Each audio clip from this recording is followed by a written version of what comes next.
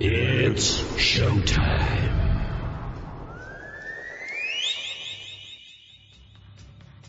Okay! Tokyo! South America! Australia! France! Germany! UK! Here we go. Head on with Bob Kincaid. 3 hours of conversation, cussin' and a discussin' with America's only born and bred Southern liberal talk host. Head On with Bob Kincaid is brought to you each night by Coal River Mountain Watch. Coal River Mountain Watch invites you to become part of the solution, part of a sustainable future, part of the uprising against mountaintop removal. Coal River Mountain Watch, crmw.net. And now, from high in the hills of beautiful West Bicod, Virginia, here's Bob Kincaid on the Head On Radio Network. Well, howdy.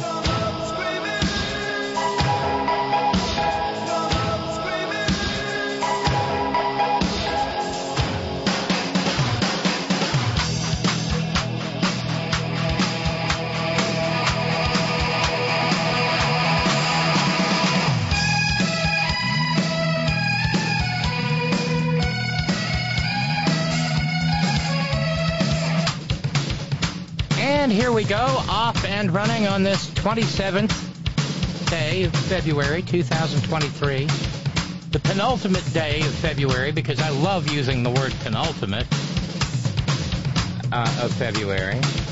Yeah. We will be gloriously done with February, almost entirely done by this time tomorrow. And that means that, hopefully, the worst of winter is over. Hi, I'm Robin. It is Moran Monday on the Horn.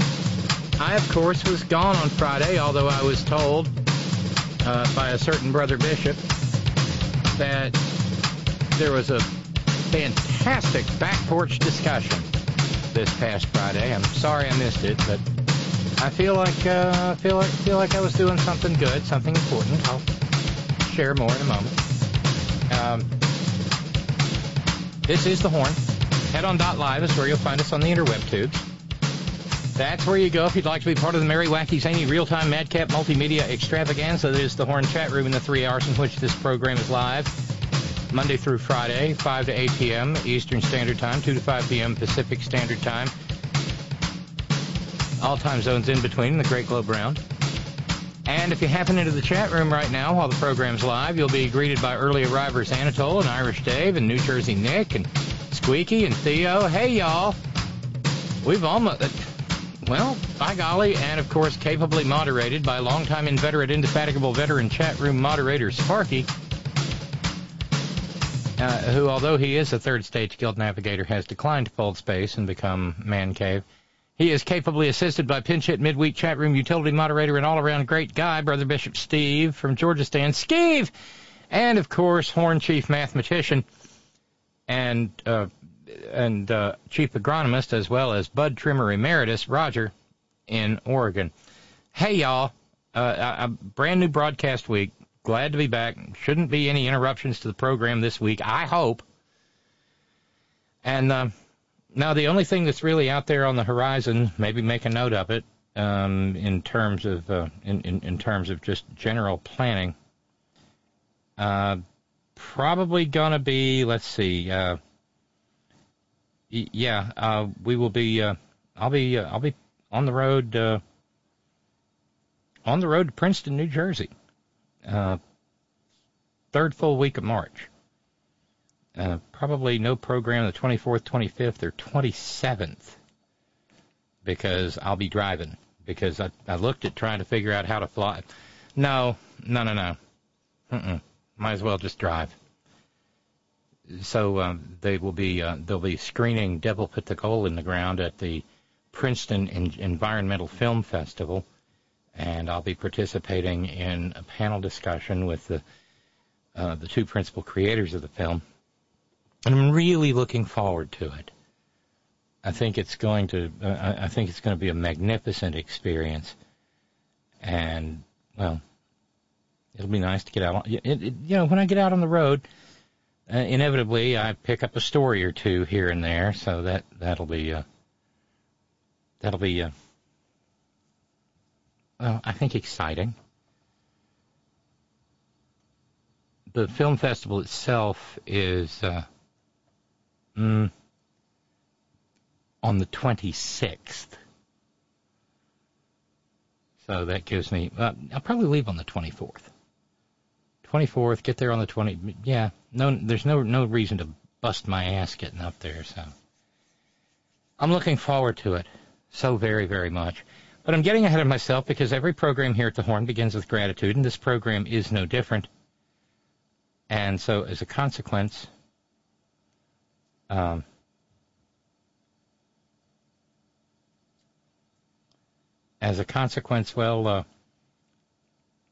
we say thank you to our 27th, 26th, and 25th, and 24th day of the month subscribers via PayPal. That means thank you very kindly, working backwards, to our dear friend Robert in Australia. Haven't heard from you in a while, Robert. Send a girl a note or something. Say hi.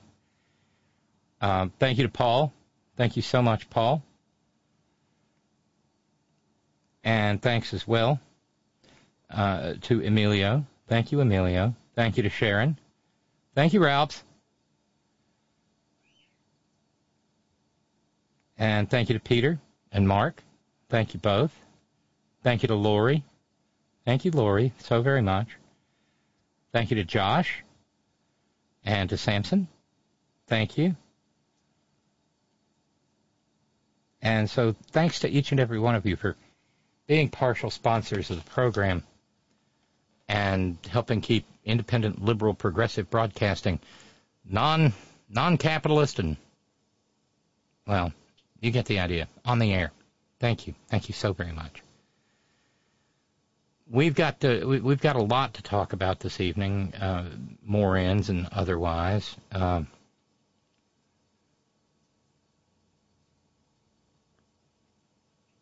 I wanted to start out just by explaining my absence this past Friday. You know I hate to miss Friday on the front porch. But there was simply no way. The bill number, if you want to look it up here in West Virginia, is HB 3042. It's another one of those legislative chop shop bills, the Religious Freedom Restoration Act, as if religious freedom had ever been in any wise compromised in this state. There were more than 2 pages of speakers in opposition to this godforsaken piece of garbage. But there were 10 or 11, 12, maybe 13, various floor rollers and snake handlers and Crisco anointers and whatnot. But, they, each and every one of them shared one thing in common, and that is that they want the right to discriminate in this state against people whose lives they disagree with. And those speaking on our side were simply wonderful, because one of the things that the weirdos, the theocrats, by the way, in a stroke of sublime irony, the public hearing was chaired by none other than the biggest transphobe and homophobe in the entire state of West Virginia, a jerk by the name of Tom Fast. He's the guy I was trying to replace when I ran for office last year, and may yet try again. And of course, he's a theocrat of the worst sort. He would be, if he would be completely at home in a Christian version of Iran. Hatne ute eitbre either, if you own what I mean may. Everybody got a minute and a half to speak, and one of the most, like I said, one of the best points made was the bleaters and the grunters and the brayers got up and talked about how Bill Clinton done signed the federal referendum law back in 1995 to protect religious freedom, and that Barack Obama done voted for it in the Senate. What they didn't point out, but later speakers did, was that that federal law was actually meant to protect marginalized faith communities like indigenous communities from being harassed for engaging in religious practices that were frowned on by outfits like the DEA, so that indigenous groups could, in fact, use their sacrament of, say, psilocybin mushrooms or peyote or maybe even cannabis without fear of persecution of them for their sincerely held religious beliefs. That's who that federal law was meant to protect. But, of course, because the religion industry in this country and the right wing in this country more broadly is a gang of legislative and jurisprudential thugs who will take anything. Well, look, consider the word woke. Woke developed as a term in the black community to signify being aware of the world as it exists for people of color in this country. In right-wing circles now, however, it has become a swear word. The Stop Woke Act, remember? It is a way of it's also a way of mocking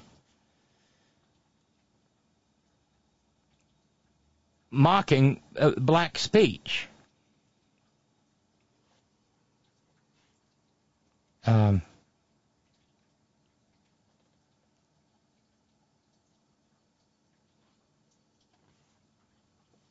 For using the word woke. Every time you hear one of these white people, these white wingers, decrying wokeness, they're actually giving themselves away for the racists that they are. Little hoodless Klansmen. But everything that is good, a Republican, a conservative, maggot, whatever we're calling them these days, will take a good thing and pervert it to nefarious uses. And so these tax-exempt legislative chop shops took the Religious Freedom Restoration Act and said, aha! We can introduce these on a state-by-state basis to legitimize bigotry under the name of religious freedom. And so it was that some of the people on our side pointed this out, that RFRA was originally created in the federal government to protect marginalized communities, but what had become a shield, or what had started out as a shield, had since become a sword. We outnumbered them. We out-organized them. But then again, they knew, just as they did with the medical ban bill, they knew it was going to pass. So they didn't have to actually speak up for it. It's only the people who are going to be hurt that needed to go and make a record of explaining exactly what this bill would do, because, among other things, it means people can be fired for whomever they love. You know, if they're not straight, white. It means landlords can refuse to rent to people who don't look like they think they should look. I think you got a few too many tattoos and all them piercings. I don't think I won't rent to you. It means that businesses can refuse custom to people who simply want to order a freaking wedding cake. So that is what was under discussion this past Friday.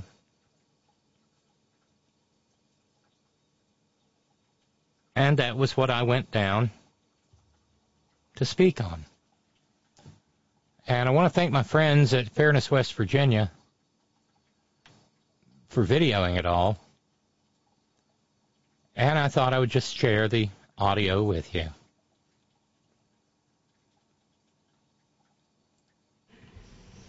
Good afternoon. I'm Robin Kincaid. My pronouns are she and her. I'm an 8th-generation West Virginian and a recovering Southern Baptist. West Virginia needs this bill like a submarine needs a screen door. That is to say, not at all. This heinous bill, this piece of legislative offal, has nothing to do with religious freedom and everything to do with the most base and vile forms of bigotry. It is a piece of performative trash whose only purpose is to pay back the tax-exempt hate groups who fill the pockets of the whited sepulchre that presently is this body. It certainly has nothing to do with the inclusive teachings of Jesus, a brown-skinned Palestinian day laborer and semi-literate itinerant rabbi who wore a dress every day of their life. Jesus spent the majority of their time among the very people this bill seeks to exclude. And it is dangerous. What will this majority do after they pass this bill and it's signed into law? When business owners, based on their sincerely held religious beliefs, refuse to do business with some bigoted, evangelical Christian. This bill continues the process of dividing West Virginia against itself, and as Abraham Lincoln said, a house divided against itself cannot stand. Do not pass this ugly, shameful bill. Stop spitting on Jesus and their teachings. I felt pretty good about that. And I did a couple of things along the way that there were the good, God-fearing, upstanding, Bible-believing, Christ-centered, evangelical, fundamentalist, homosexual Christians, the Republicans, were a little squirmy.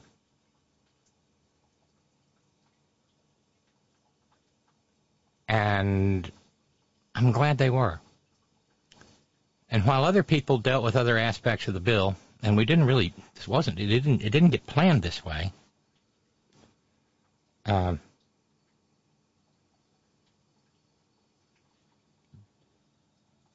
Other people talked about what it would do to them, their friends, their loved ones. But the only person who called out why these bills are brought in, whether it's West Virginia or Alabama or Tennessee or Arkansas, Talibandiana, they've already got theirs. And that was another thing that was pointed out.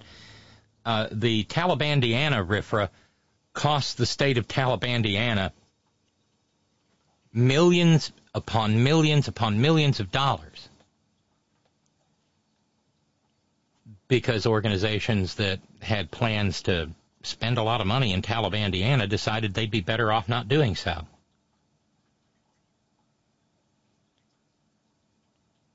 But I couldn't help making mention of the fact that these things are all crafted. All of these hate bills on whatever topic are all crafted in legislative chop shops. There's no Republican in the West Virginia House of Delegates with the brains to write something like this reprehensible bill. They don't go down there to work. They don't go down there to improve the lives of the people of this state. They go down there to please their masters. They're the same as the dog squatting in front of the speaker in the old RCA logo, his master's voice. They're the dogs, and the record player is the legislative chop shops, whether it's the Family Policy Council or the Family Research Council or the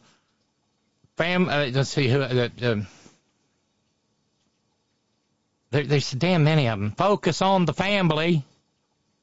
Out in Colorado Springs, they spread so much hate that eventually some people got slaughtered inside a club not 4 months ago.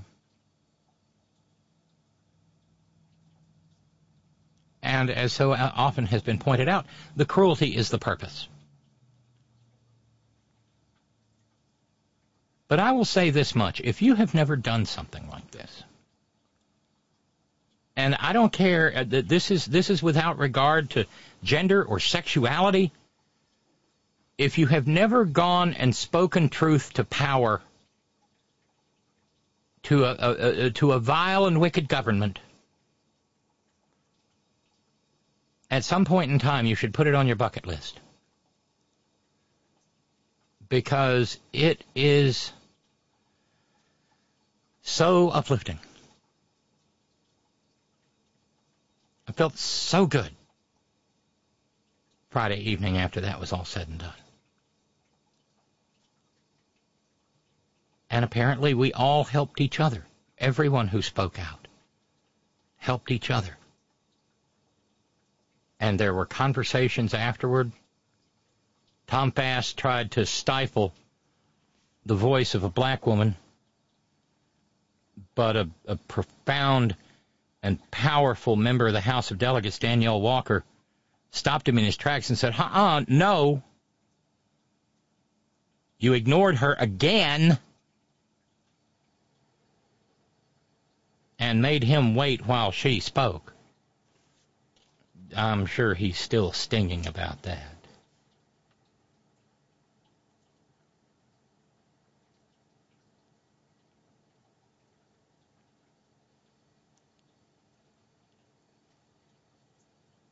So that was what I did with my Friday. The rest of the weekend was kind of anodyne, but that was really, really special. And I have a feeling I'll probably be going back if the medical ban gets out or gets taken up in the Senate, or if this god-awful piece of garbage sees the light of day in the Senate.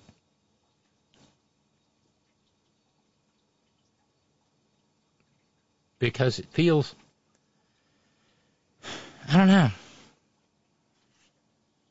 it feels like a moral necessity.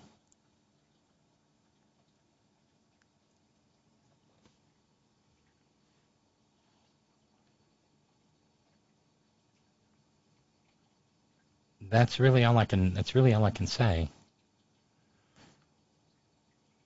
Best explanation that I have.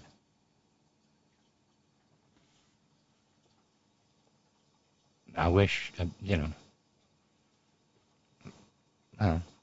is what it is. Thanks, Dave, number 11. May have a minute to check it out while I'm up there.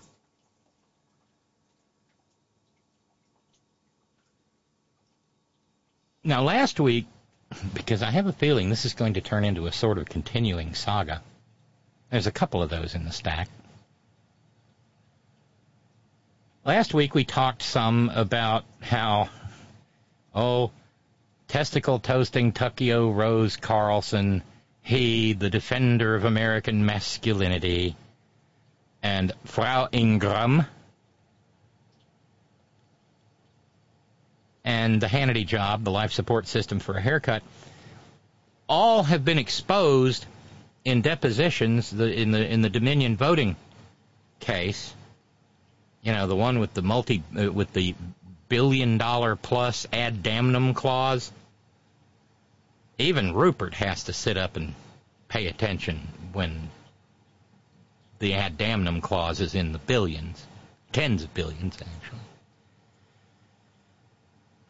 Well, they all got caught out, we remember, admitting that Nitwit Nero's lies about election fraud were exactly that. The 2020 election was not stolen from him. And the proof is in the pudding insofar as the aforementioned trio of miscreants admitted as much, but talked about how they had to protect the Fox brand, with testicle-toasting Tuckio Rose Carlson going so far as to say, the stock price has dropped. Whatever shall we do? We gotta save the business. We gotta save the brand. Because, of course, they're not a news operation. Well, now it turns out that Rupert himself has been deposed. And by deposed, I mean he had to swear an oath to tell the truth.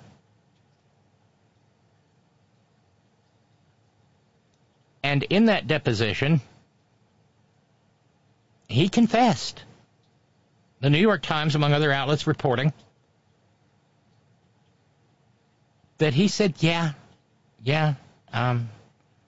those folks did endorse the lie that 2020's election was stolen from Trump.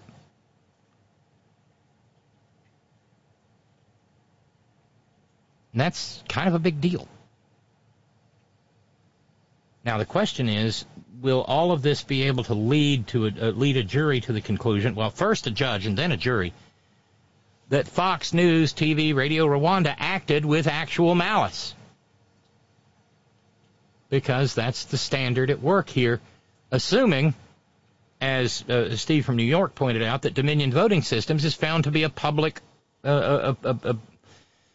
figure. And I think that's an open question. That's a question that probably will be argued to the court.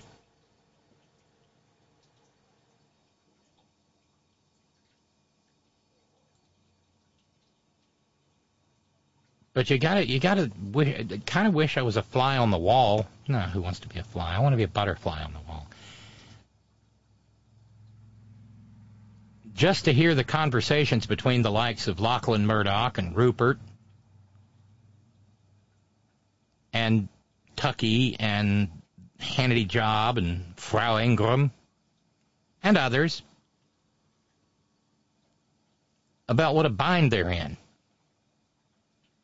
I'm not exactly sure of the style of the case, so I don't know if the individual dirtbags, the aforementioned, are sued personally in addition to their official capacities as employees of Fox News, TV, Radio Rwanda. But if they are sued individually, and there is a judgment, then once again, it sure would be fun to watch them all fight out who Dominion's going to get the money from. None of that's going to happen anytime soon. This thing will have to go all the way to the Supreme Court. And as is always the case with this gang, our most puissant, dread, sovereign, supreme Catholic majesties,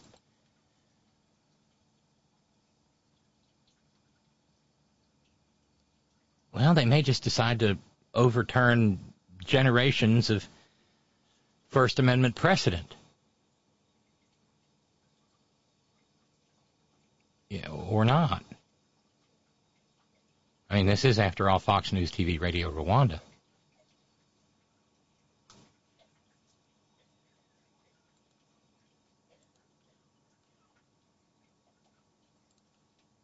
Interestingly,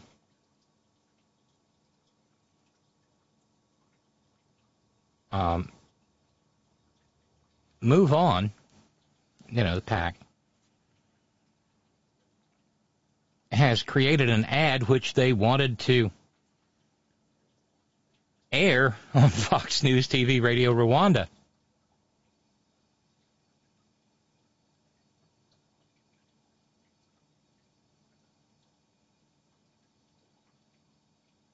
Yeah, Politico with the story noting that, they created the ads and Fox didn't want that money.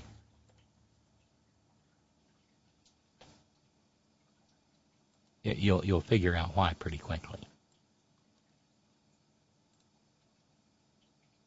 Fox News rejected our TV ad, even though it was filled with their own hosts' and executives' words.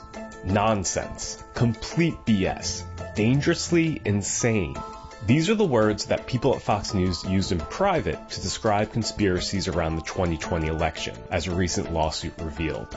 Even Fox Corporation Chairman Rupert Murdoch called it really crazy stuff. But that didn't stop Fox News from repeatedly platforming election deniers and devoting hours of airtime to plant doubt around Biden's win. We thought Fox News viewers deserved the truth, So we made an ad and tried to place it on primetime Fox News. Fox refused to air the ad. I guess they'd rather keep lying to their audience. Here's the ad they didn't want you to see. There's on the post. Home and a bring and welcome to Anthem Local. Everyone, I'm Laura Ingram. This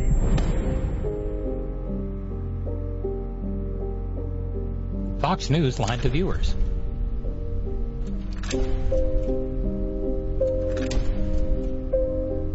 Quotes from the three I mentioned. Rudy's such an idiot.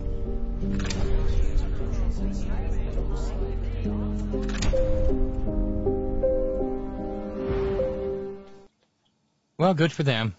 I hope it doesn't hurt too little.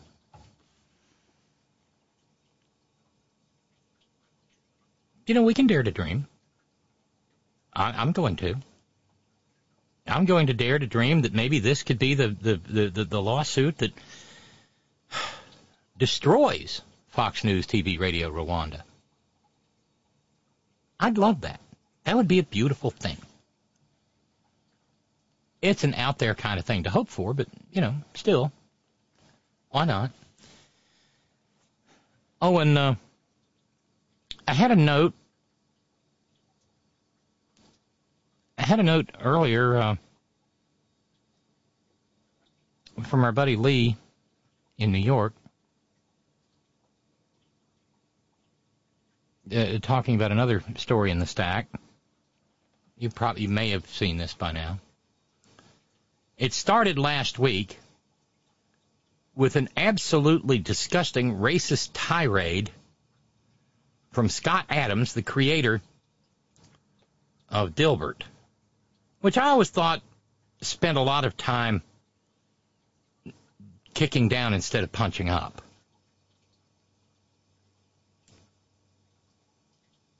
I read it some, but not a lot. I never thought Scott Adams was particularly trenchant. My confession, though, this was the note from Lee in New York. Decades ago, I worked in Lower Manhattan. For lunch, I would sometimes go to Ruby's Discount Bookstore on the north side of Chambers Street. Humor was a section I would include in my wander. I saw a book, Build a Better Life by Stealing Office Supplies. I bought the book, a first printing by Scott Adams. I enjoyed the business snark and shared its humor. When the newspaper column and subsequent books of comics were available, I bought and read.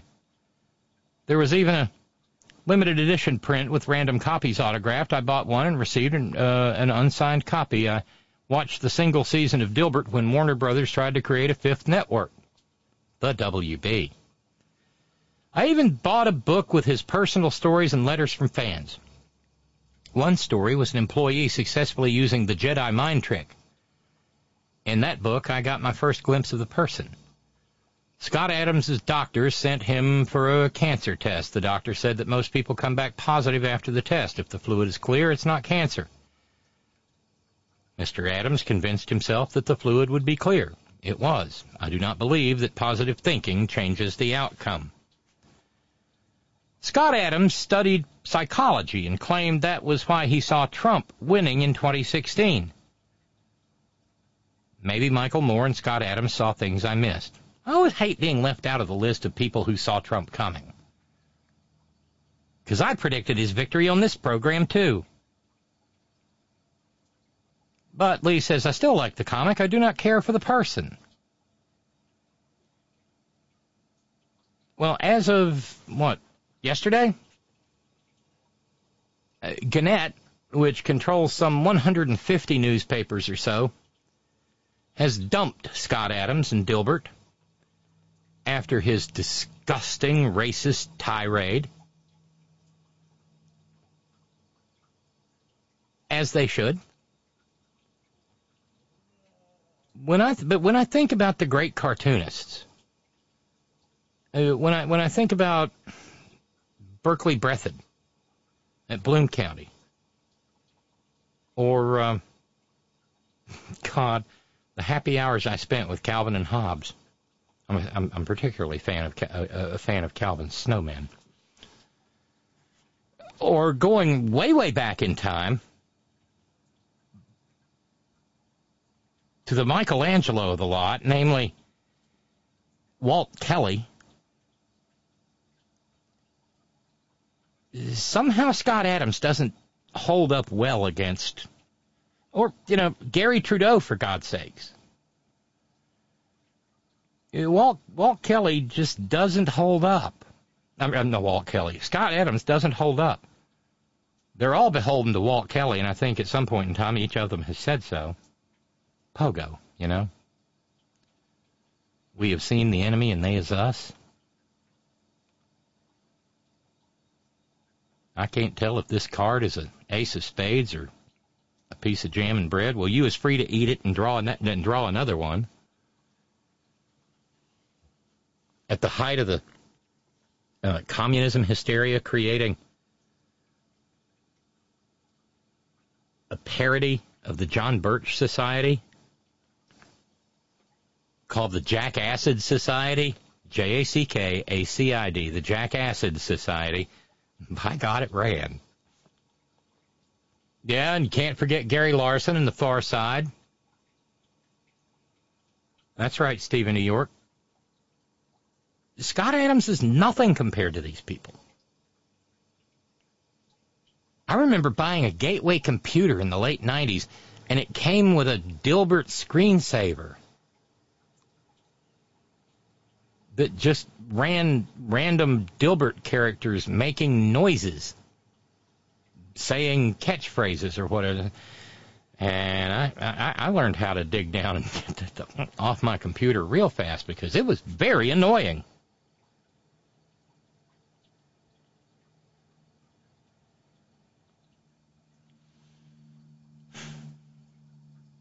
And it was an unforced error.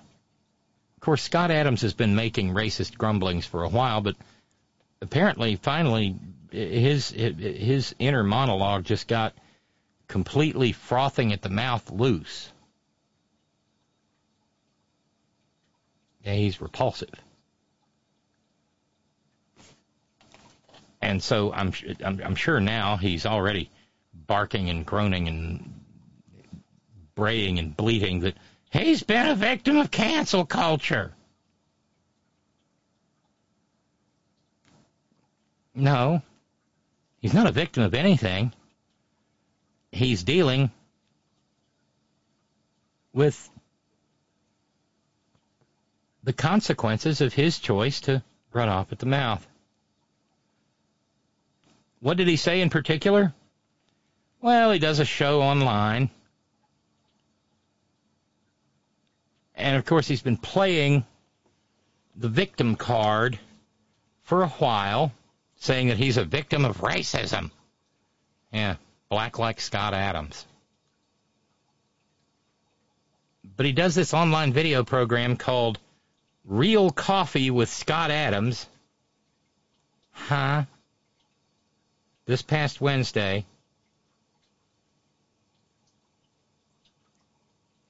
And he cited a poll that he claimed shows that nearly half of all blacks are not okay with white people. At which point, Adams said, "That's a hate group." It all came from a Rasmussen survey. They asked 1,000 American adults about the phrase, "it's okay to be white." That phrase is loaded in and of itself because it is a phrase that has been promulgated by right-wing hate groups.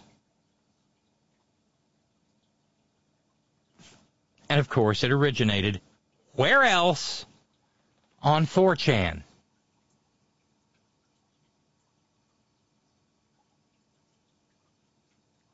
And 53% of the black people surveyed said, yeah, that's okay. It's okay, yeah.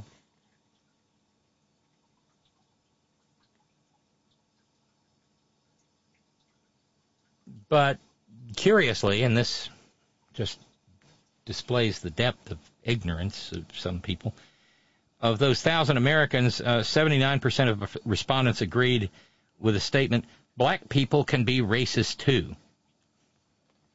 66% of black people agreed with that. Oh, my God.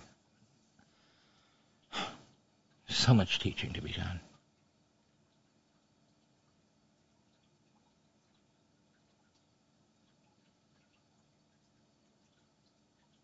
And so Scott Adams then went on to say, there's no fixing racial tensions in America.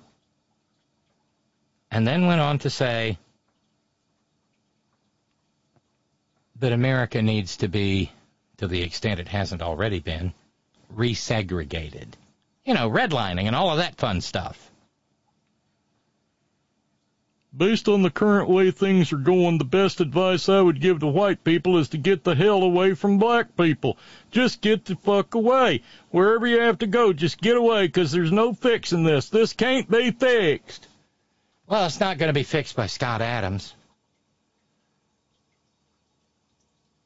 And forgive me, but my spidey sense is tingling. What a moron. It is Moran Monday, though, isn't it?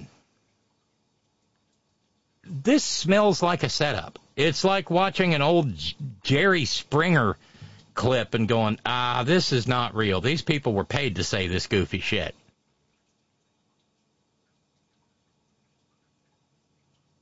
Maybe at 65 he's just, well, apparently since he's got real coffee with Scott Adams, maybe he's tired of doodling for publications 7 days a week. Maybe it's time to follow his bliss and, I don't know, zoom off to, what's the whitest country on earth?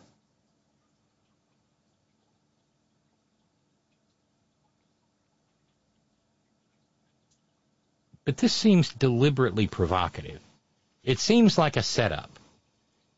That's not something you just say. Get the hell away from black people. Oh, dear God, he might move to West Virginia. Shit. Sorry. Idaho. Go to Idaho, Scott. They'll love you there. They got Nazis and everything. You'll fit right in, baby.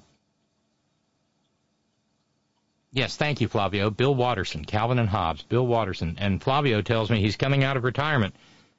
He's working on a new project with another author. And Flavio says, no, Scott Adams is very forgettable. Agreed.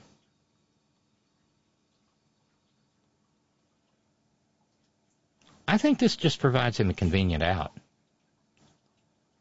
And it also guarantees him, if he wants it, I guess, maybe a gig on Fox News TV, Radio Rwanda, or Newsmuck. Or depending on how weird he is, maybe he could get a gig on that rickety podcast platform operated by the guy who looks like rancid hot dog water smells. You know, Stevie Three Shirts. Don't know. But apparently, Gannett is done with him.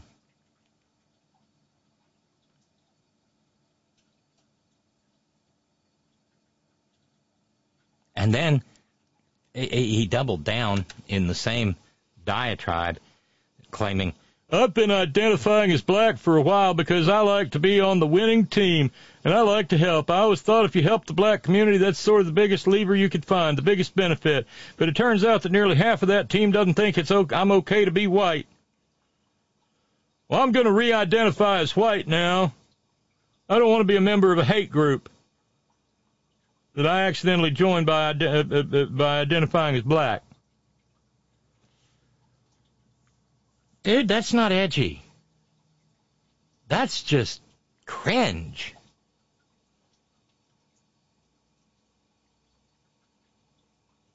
I'm going to back off from being helpful to black Americans because it doesn't seem like it pays off. The only outcome is that I get called a racist. No, dipshit, you get called a racist when you do racist things.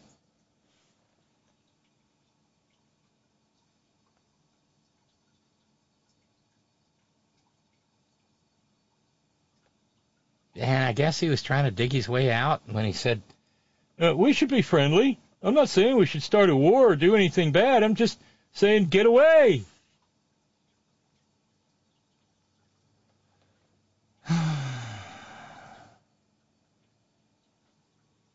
Oh, I did forget another one. Yes, Aaron Magruder in Boondocks. Scary Jerry saying, Dumbert, during Black History Month, of course. Noting I forgot Aaron Magruder. Most of these white power massa race types, nobody would fuck. Scary Jerry says, I used to love Dilbert. Sad.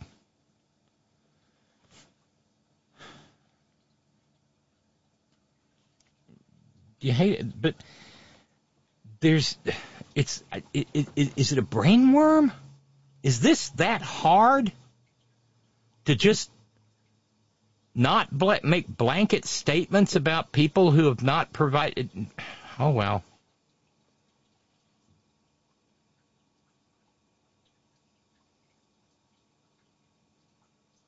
And I don't know why this just popped into my mind. Maybe because I'm guilty of making some blanket statements, about maggots who provide evidence. One of those freak outfits that tried to make the pandemic ever so much worse.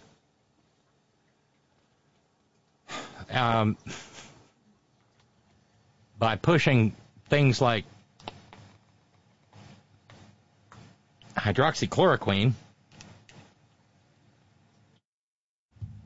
or wombat antifungal medicine, is now in fact out there saying that, I'm not kidding,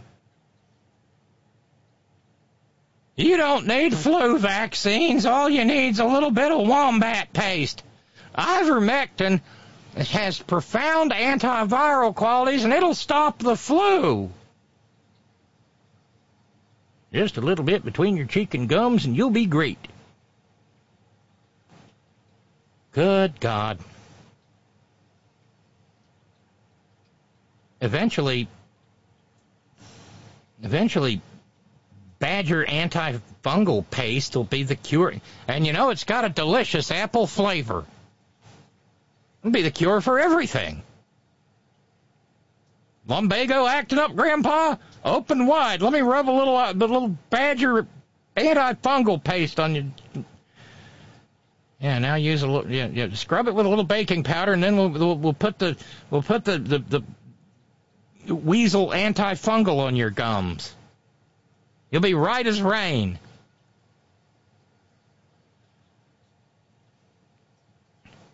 Well, great minds think alike, Flavio. Flavio says, Scott Adams, bingo. The first thing I thought when the Scott Adams story broke was, I feel a grift coming on. A little grifty in the house today, isn't he? He'll probably go on Fox and Fiends or the War Room railing about cancel culture and shit. Yeah. Well, it's a good dollar, apparently. Railing about cancel culture. Yeah.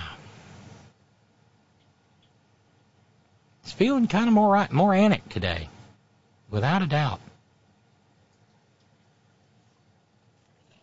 I guess I'm not one of those people who's going to be particularly affected by this, though, because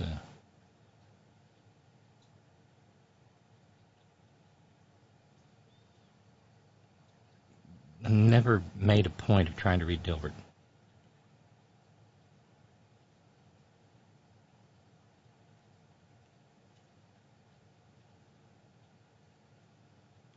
But it looks like there's a consensus of, Scott Adams is awful, which means that he's perfect, abso-damn-lutely perfect for the aforementioned Fox News TV, Radio Rwanda, or Newsmuck, or is Onan the news that's the network that spills its news on the ground still on the air? I asked that the other night, and I still don't have an answer, and it's not worth looking for. Hey, by the way, I didn't even mention it when we got started, but the fundraising goal to finish February is tomorrow and today and what was left over from last week. What that boils down to is $730. Yeah, sorry, I don't have Scott Adams money. That kind of money. Then again, I wouldn't want it. But we do need to raise $730 so that we will finish February to the good, or even. That would be fantastic, because the whole miserable billing cycle starts over again with a brand new month, and there will be wolves to be kept away from the porch. And if we could raise that, well, it's better than trying to fill in holes at the beginning of a brand new month. So all help is good help. No challenges or anything on the table. But that's only 73 people at $10. A lot more people than that listen to this program. And by the way, Brother Deacon, with a request, please, for the love of sweet, feathery baby Jesus, leave some feedback on whatever platform you're listening to this God-blessed show on. Yeah. Oh, and if you're listening on TuneIn, by the way, there's a little button with a heart on the player. Click that heart. That would be helpful. Really helpful. So, thanks in advance for that.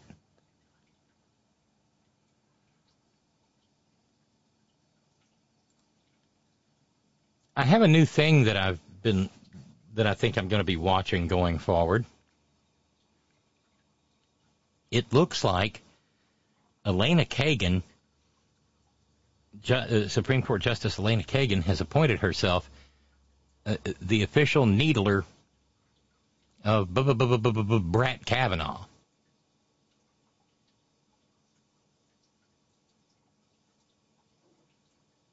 There was a recent case involving workers' compensation. These things get kind of complex in kind of a hurry. But it boiled down to the fact that a man named Michael Hewitt said that he deserved overtime pay because he often worked 84 hours a week. He worked for an outfit called Helix Energy Solutions, and they paid him a flat rate for every day that he worked.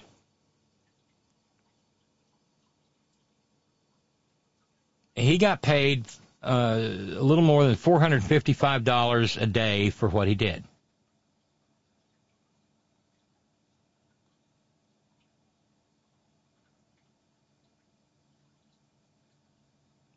And in the end, it worked out to Helix Energy Solutions' advantage.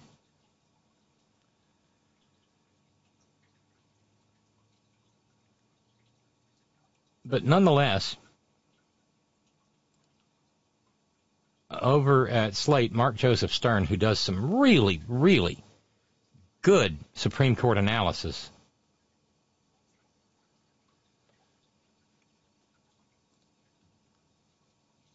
and he noted that in the footnotes to this case, Elena Kagan, who wrote, and the majority must have been quite interesting, because Hewitt won. This is Elena Kagan writing a majority opinion. Little dipshit Brett dissented, and of course Ann's boy Neil dissented.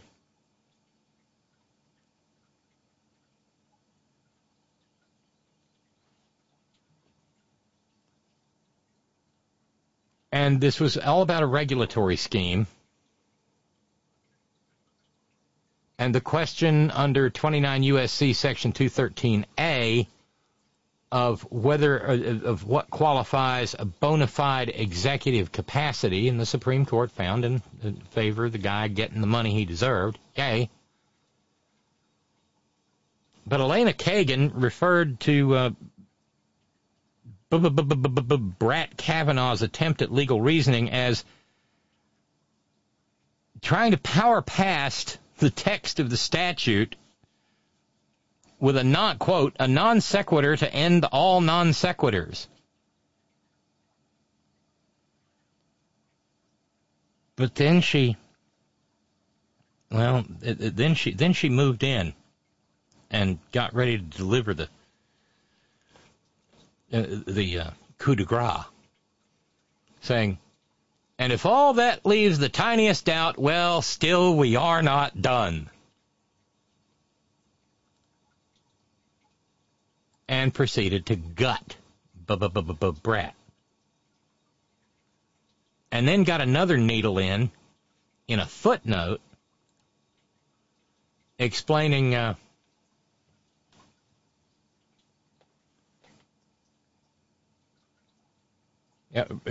Kavanaugh dissenting, recognizing that the argument may be forfeited, but opining on it anyway. Because there's a rule in appellate practice that says if you have not raised an issue in the courts below, primarily at trial, then you don't get to raise it on appeal, and you damn sure don't get to raise it de novo at the Supreme Court. But as Justice Kagan pointed out, Brat opined on it anyway. I guess he's special like that. But that was a good sign.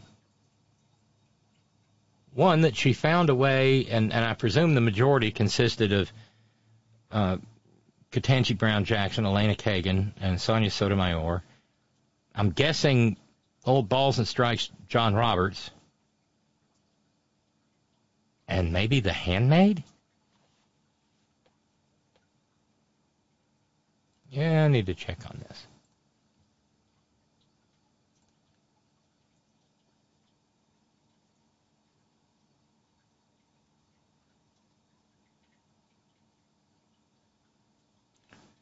Elena Kagan delivered the opinion of the court in which Roberts and Thomas Sotomayor and the handmaid and Jackson joined. So it was actually a 1, 2, 3, 4, 5, 6. It was a 6-3 decision. And Kavanaugh's dissent was joined by Sammy Bad Breath. Ann's boy Neil wrote by himself because he's a big boy.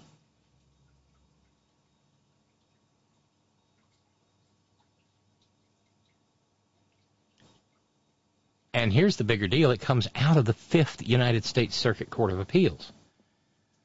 So this was tried in federal court in some maggot state.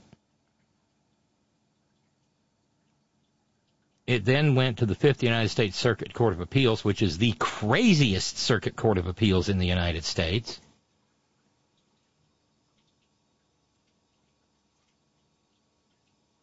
And then found its way to the Supreme Court, because the employee actually won on the interpretation of the statute.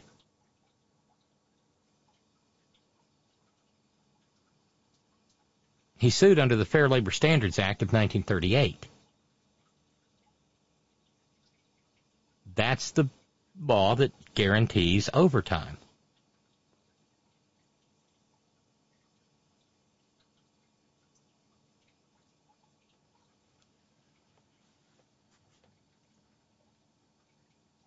That feels a little bit seismic. But more than anything else, I think I enjoy seeing Brat get skewered. Oh, thanks for that. Coming in from Nipper over on Twitter. Onan, the network that spills its news upon the ground, got dumped by DirecTV trying to extort higher fees from DirecTV's 13 million customers, of which only 140,000 watched Onan. Appreciate that, yeah. I know I knew that they had gotten dumped. I just didn't know if they were still a going concern at all.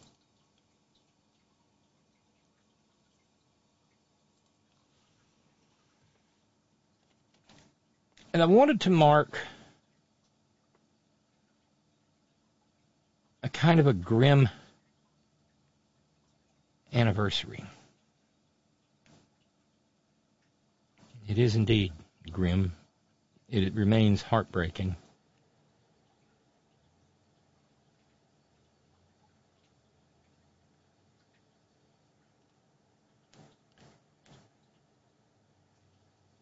It was 51 years ago yesterday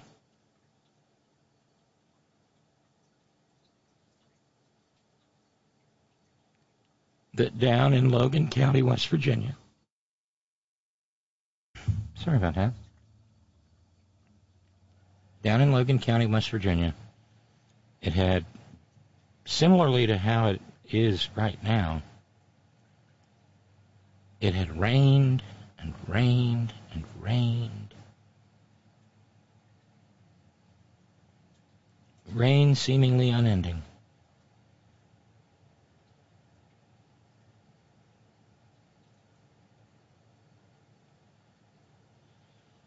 And eventually the rain was too much.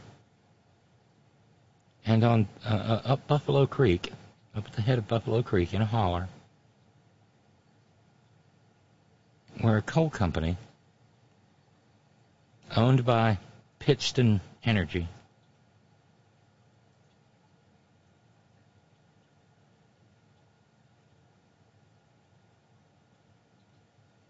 well, that dam made of dirt and rock holding back toxic coal waste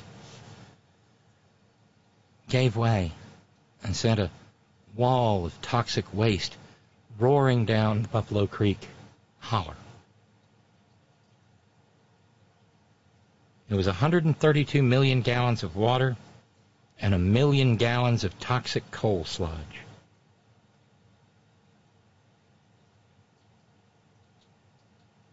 $125 people died. 4,000 people were left homeless.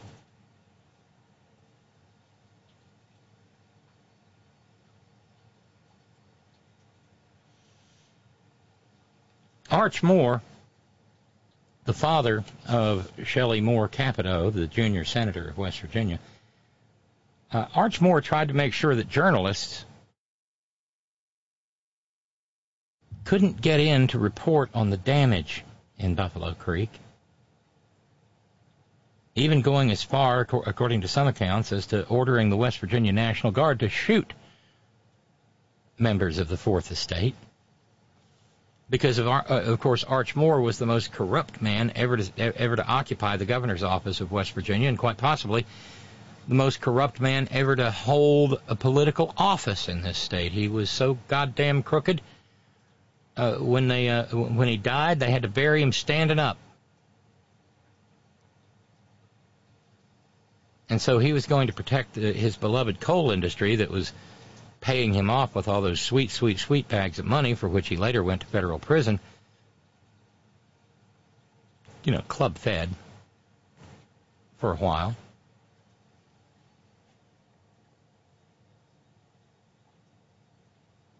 And he was doggedly determined that no one should ever know what that coal company had done. Again, 133 million gallons. 51 years later, the people who run the state of West Virginia have learned precisely nothing.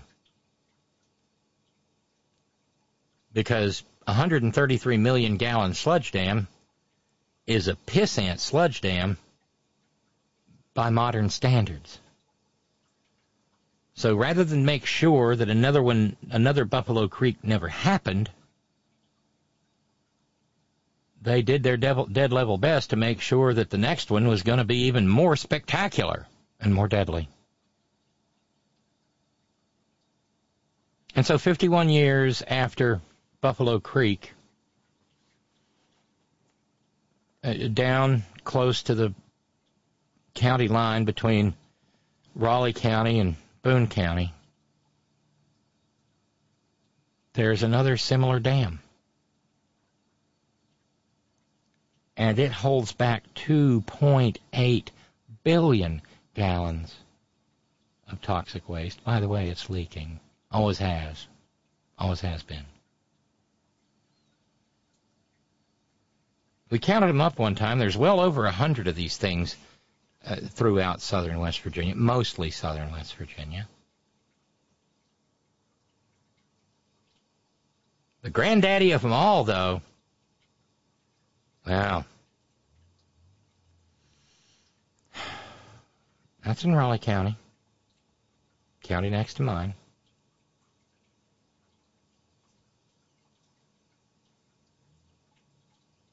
The 2.8 billion gallon affair is at Ed White. The other dam, though, is actually bigger than that great big monument to human ingenuity near Las Vegas. The only thing is, whereas that one's made of concrete, this one is again made of mud and dirt and rock. And it holds back something like 9.8 billion gallons. 9.8 billion gallons of toxic waste. The engineering reports, well, the engineering reports make abundantly clear that when that one goes, there will not be a living thing left alive as it courses down the Coal River Valley. Wall of toxic waste somewhere between 40 and 60 feet high through towns that don't have any 4 to 6 story buildings. It'll hit a state police barracks. It'll hit a Head Start. And so while these solons of our state government bray and bleat and grunt and hoot and bark about religious freedom and genital mutilation,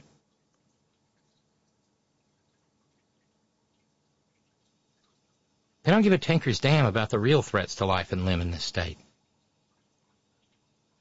You know, the coal companies at whose feet they worship.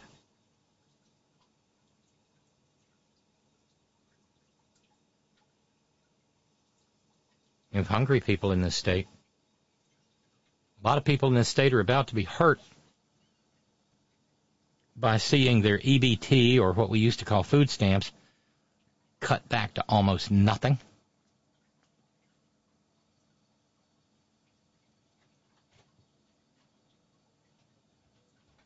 But the Republicans don't really care much about that either.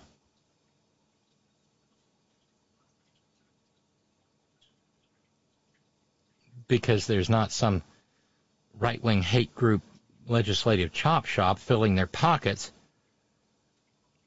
to spend legislative time on it.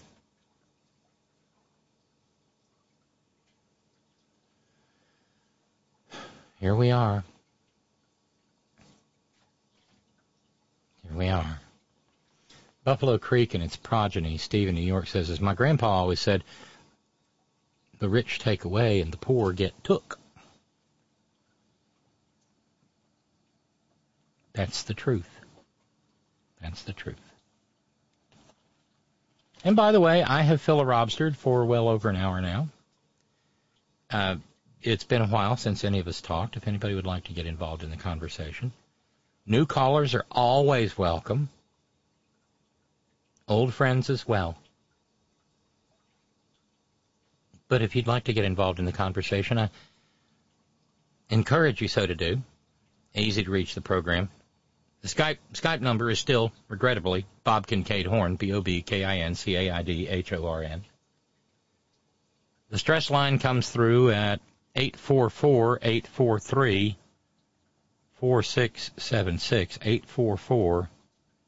844-BA-HORN. And nobody on either one of them right now, so if you'd like to be first in line, jump right in.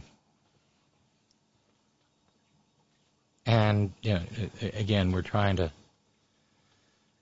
Trying to catch up with the end of last week. That would be $130, and there's $300 for tonight and $300 for tomorrow. That closes out the month of February and leaves us in a position of not having to close a February deficit with the beginning of March. All help is appreciated. And since there's been mention of Fox News TV Radio Rwanda this evening, and, of course, Frau Ingram, who happily catapulted the lies of Nitwit Nero and his weird little minions, Rudy and the Kraken lawyer and what have you. Well, I've got a clip here from Frau Ingram actually taking down, and when I saw the headline, I was like, oh, I got to stop and listen to this. Laura Ingraham shreds Marjorie Taylor Greene's call for a national divorce. Huh. For a minute there, I thought, well, I mean, even a blind hog finds an acorn now and then? Yeah, I should have known. Get the hockey puck. Taylor Greene, a congresswoman for a few years now, has called for something akin to a national divorce.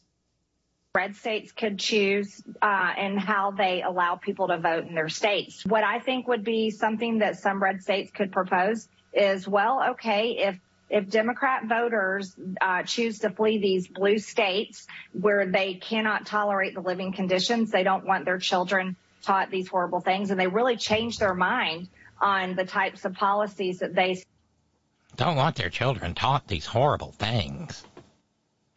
You know, like not treating people like shit based upon the color of their skin. Sure. Or place of national origin. Intolerable.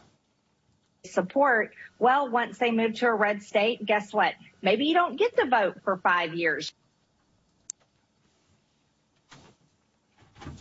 Yep, that's marginal trailer queen.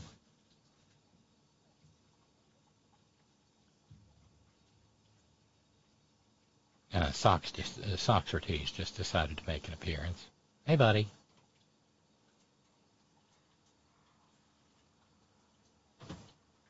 One gets the idea that with marginal trailer queen, of course, the Constitution is an inconvenience at best, and she would just rather be Queen of America. Right? Yeah.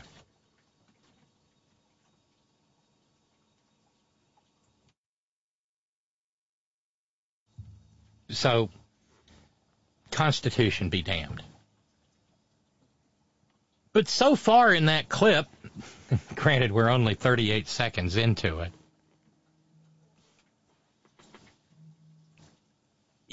it almost sounds like Laura Ingraham is doing the right thing. Silly, silly, silly Robin. Of course not. It gets worse. Okay, well, first, a law prohibiting American citizens who've not committed a crime from voting would probably not withstand legal scrutiny. And second, how would this, like a national... Notice how Frau Ingraham, who I'm pretty sure has a law degree, says it probably wouldn't keep people... It probably wouldn't be constitutional to stop people from voting. She had to put the adverb in there to keep Emery and Marveline happy while they're bouncing up and down on their matching Barca loungers down there in the Ballerina Swan Lake Trailer Court and Country Club. You have to put the probably in just to give them hope.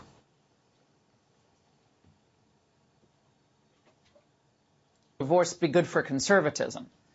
Now, why would we want to embrace the states that gave us Jimmy Carter and Bill Clinton? But of course, there had to be some hate in there. Why would we want to embrace the states that gave us Bill Clinton and Jimmy Carter? The states that, voted for those two men. Frankly, I find equating Bill Clinton and Jimmy Carter kind of gross. Tom in sunny San Rafael, MTQ, And how exactly does she propose to know how someone votes in order to deny them? Well, there is that problem, isn't there, Tom? Maybe, lasers can, I think, light can carry data. Maybe the Jewish space lasers will just read the wireless transmissions from the corrupted voting machine. I don't know. This is one of those, rot gut tequila stories. Essentially, give up on the states that gave us Reagan and Trump. Imagine if Youngkin had given up on Virginia, or if Republicans in Long Island gave up on New York. Well, if Republicans in New York, on Long Island, had given up on New York, we wouldn't have George DeVolder, Anthony Santos, Queen Theodosia of Constantinople, but here we are. The last thing we need is an American breakup of any sort. Remember, a motto of this show, almost from the start, over 5 years ago. When they had to run off Falafel Boy O'Reilly. Has been no state left behind. Just because it often seems like Democrats have given up on America themselves doesn't mean ever that Republicans or conservatives should. Can I translate? The right wing is not going to stop trying to make America, as the rest of America, as nasty as the Confederacy is under any set of circumstances. Been saying this for years.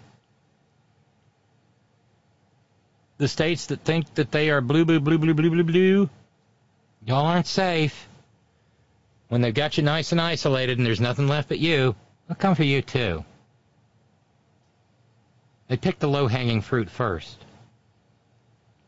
Then the Koch brothers came along and they went after the century-long tradition of brilliant progressivism that was in Wisconsin.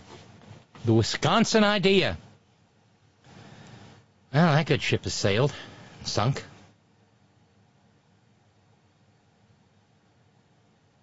They don't quit.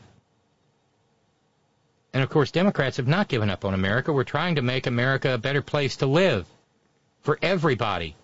Not just white ladies who make millions of dollars lying for Fox.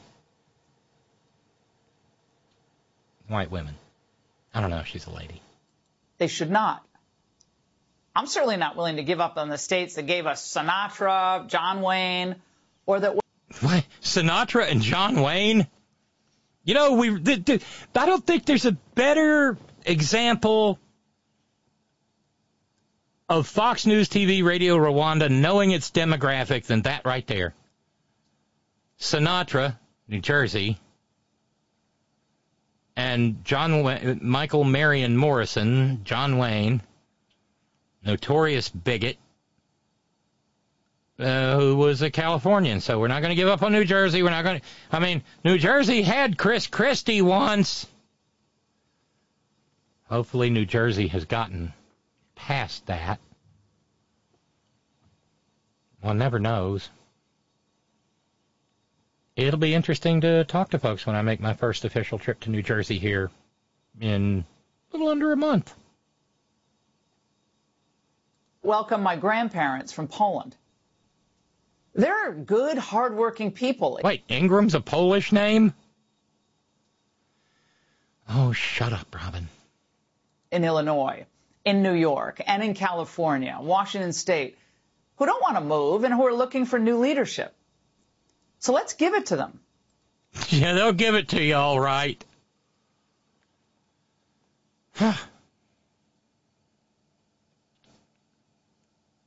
These people. And the funny thing is, whatever right-wingers are out there braying and barking and grunting and hooting in Washington State or Oregon, they're also at the same time living a pretty damned good life because those states have competent government. Same goes for New Jersey. And I know for a fact, you thought I forgot, didn't you, Darlene? I know for a fact that there are some weirdo maggots and right-wingers in Connecticut. But it's pretty good to be in Connecticut. Weirdo right-wingers in Rogues Island. But fortunately, there are more decent people, and consequently, both states have decent government. It's the outnumbering and the gerrymandering and the voter suppression that makes the difference in Texas-stan and Alabama, Tennessee-stan and the like.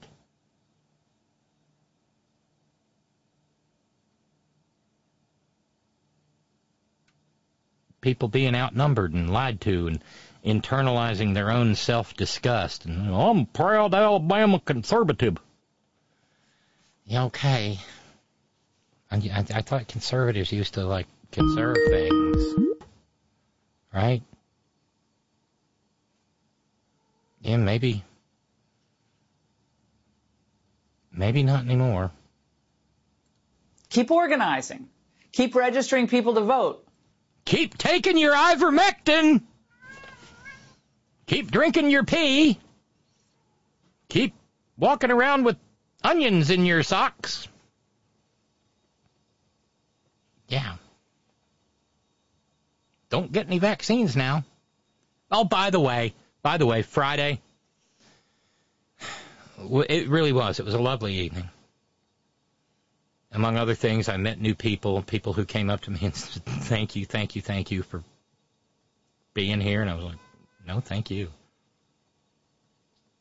Some younger queer folk came up to me and said, you're our hero. I said, no, you're mine. You're mine. You're the ones who are going to change this state for the better. And I want to be here to see it happen. Don't lose your fire. Don't lose your passion. But, yeah, toward the end of it all, one of those people who signed up to speak in favor of the bill said, did you know that West Virginia is one of the only 7 states that provide no exemptions for people to not have to get their children vaccinated? Where's the religious freedom in that? And while everybody was pretty well behaved, we just kind of audibly, there was a sort of a sigh of, we thought we'd get through this without full-blown maggot crazy, but no, there's always one, and that's why we can't have nice things. Great googly moogly. Thank you, Darlene. Nice to know you're there, dear. I got a lull from Darlene. I can learn. And Steve in New York says, giving up on the United States? Remind me which states are the ones who support the red states. Well, there's that. There's the giver states and the taker states. And that's why they want to go ahead and take over the whole country and turn it into a fascist autocratic dictatorship. Because then they'll get all that sweet, tasty tax money. And they can watch roads get worse in places like New York and Illinois, Pennsylvania. And give it all to Alabama and Mississippi stand. Right. Okay, that's that. Why is my cowbell out of reach? Damn it. Oh, well, you get a cowbell, Steve. Question for Marginal Trailer Queen. Is it true that you're so dense that light bends around you? Oh, God, I love a little bit of physics humor in the program. And thank you very kindly to Ralph. Ralph says, I'm offering a $25 challenge for Frau Ingram shredding, sort of, Marjorie Taylor Greene. Thank you. Thank you, Ralph. Thank you so very much. I had a feeling there was a reason I hung on to that clip of Frau Ingram. God, I want that case to be tried. I want the Dominion case to be tried to a jury. I want that so badly. as for judgment in favor of Dominion, Steve said, you know what would be just as good as a money judgment? A requirement that they play a disclaimer at the beginning of every show on Fox that their news is not in fact, and that the viewers should see it as purely for entertainment purposes. Yeah, kind of like how it was when I was a teenager, late whatever, and would go to the head shop. You know, you need a new bowl. Maybe you need some screens, papers. And there's a little label under the glass on the counter that says, all of these things are novelty items only and are not sold for actual use. We weren't buying novelty items. We had bad Mexican ditchweed to smoke, damn it.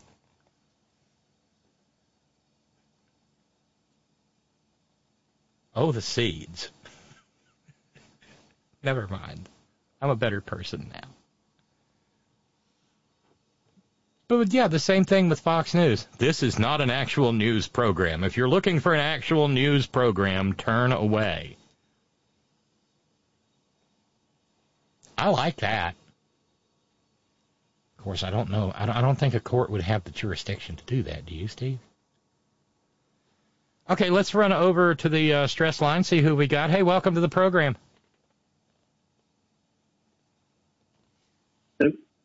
Hello? Hello? Yeah, Jeremy, how are you? Oh, pretty good. How are you? Okay-ish.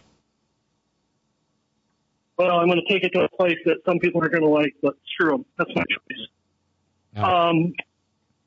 This weekend, I was reading the Facebooks, and I noticed that NBC posted something which I get the feeling more and more they do it to cause controversy. You cause arguments and you mean bad clickbait? feelings and harsh. Clickbait? Sort of. It wasn't clickbait. It was just a simple story about Dwayne Wade and Grabba and Iglesias' son now gone. Yeah, I saw that story. I thought it was kind of beautiful. It is. I made the mistake of reading the comments. Oh, Jeremy, never go into the comments. I thought we'd been over this.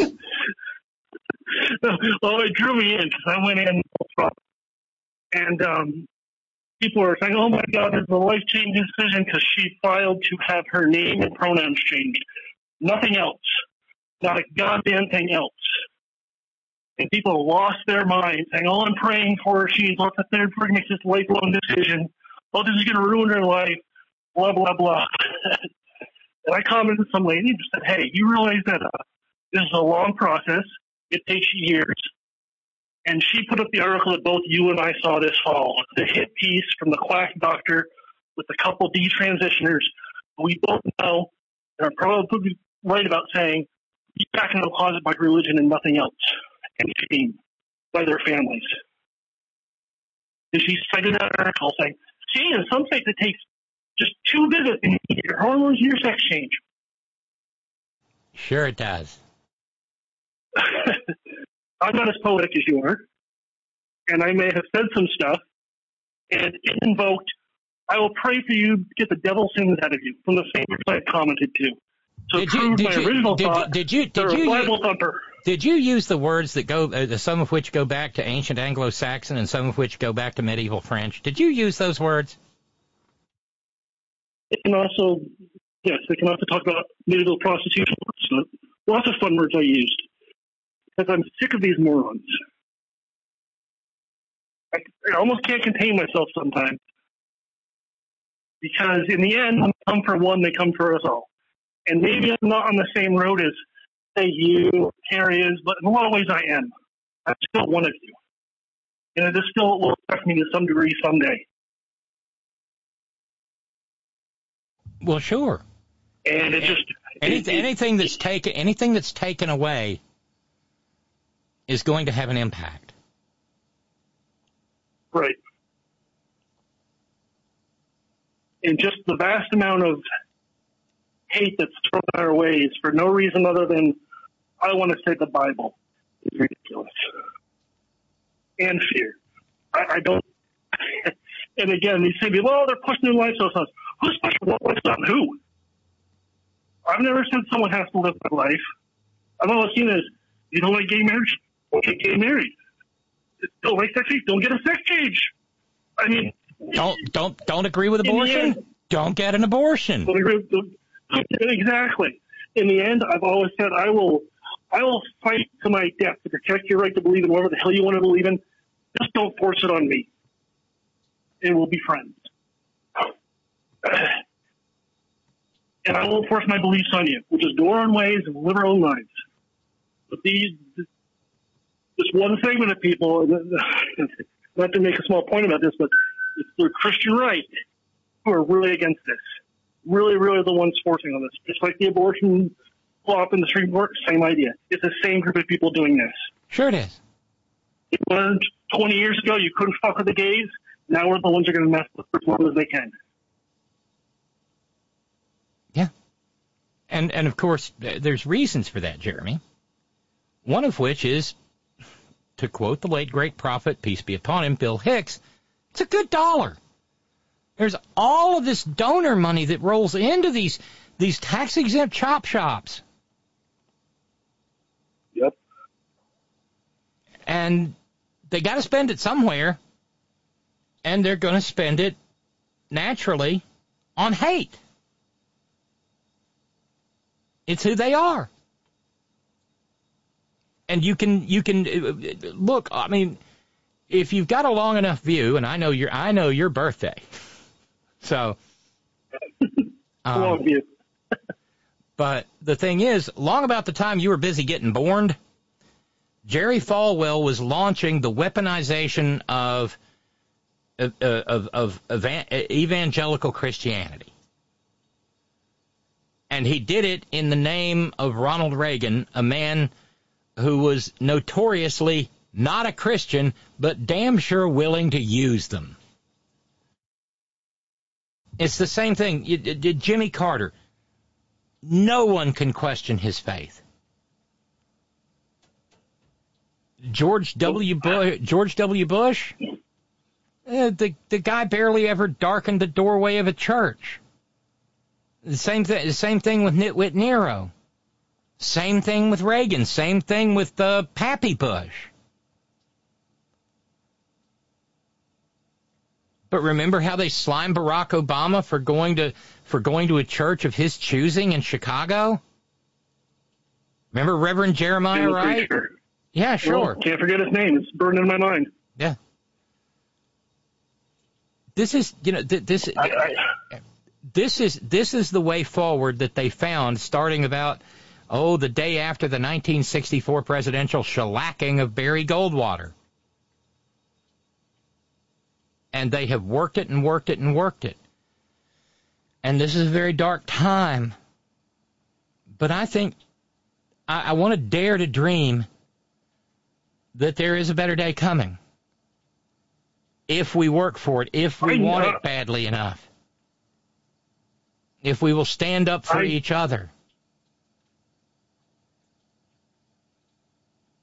I don't think we'll have to work as hard as you think, which is a fortune, I think, in a lot of ways. The next generation has shown me a lot of promise. Through my eyes of my own two nieces, and even other people around their age, they don't tolerate this bullshit. Regardless of what their parents like, they don't believe in this crap. Church, maybe, but they don't believe in this outright hate towards people they don't understand, or outright bigotry towards anyone because of color, race, sex, whatever you name it. They don't believe in that stuff. Then again, it's also taught. If your family members preach it, you might follow along with it. Well, the thing, and see that part of the reason these right-wing chop shops are so adamant about not having anything mentioned in school at all is because this younger generation, the ones who are in high school right now, they've been going to school together for the entirety of their little lives, and they know who each other are. And they are friends regardless. They care about each other regardless. And they've grown up in a world of social media that is filthy with bullying. And so they've learned to defend themselves and protect each other because they see that the grown-ups simply won't. And that's going to be hard for the right wing to overcome. And they do inspire me. I saw all those young people a week ago today in the Capitol in Charleston. Oh, my gracious sakes alive. God, what an inspiration. They came into the rotunda. They came into the rotunda of the Capitol, and they were every color and every gender and every sexuality. But they knew that they had to be there for each other. And they can't vote yet, but they will soon. And they will make a difference. And they know who their friends are, they know who their allies are, and they know who the grown-ups are that they can trust. And it's beautiful. Well, I can tell you I know things about my oldest niece, which are similar to you and I, but a different letter. And I know them, and I respect them. She does not know about me because it's too big for her to know them. For her and I both. But that gives me hope. But the last couple things I did say to these people are, number one, your assumption that everyone that's in this rainbow is automatically gay is very wrong. Not even close. And my second thing was, with every last one of the people in there, I said, you all know someone like us. I didn't say me, but from this community. You all know somebody. But they keep their mouth shut because of people like you. Right, that was one of the things. I actually ran out of time on Friday. I only got a minute and a half, and I couldn't talk quite fast enough. But I had a couple of more things I wanted to point out to them that I have reason to suspect are actually true. One being that Charleston, West Virginia, is like number 14 in the country for transgender porn searches, which is a hell of a thing on a list that's got Atlanta and Houston, big cities on it. But I desperately wanted to look at them and say, you boys might want to clear your browser histories. And the other thing is that something I'm also convinced of, that somewhere in that, because we've got an example from a couple of years ago. There was a Republican member of the House of Delegates who couldn't stand the hell of the closet anymore, and he stepped out into the light of day and said, I'm gay. And that's when he pretty much stopped being a member of the House of Delegates anymore, because there's no room for gay people in the House of Delegates. And there are closeted gay guys in the Republican majority now who really, really, really can't come out, even though at least one of them is an open secret. But really, really can't come out. Well, the main thing in the community, when you're part of this unique community that you are, we learn to listen real well for our survival. If nothing else, because of your job, but especially because of who you've been all your life.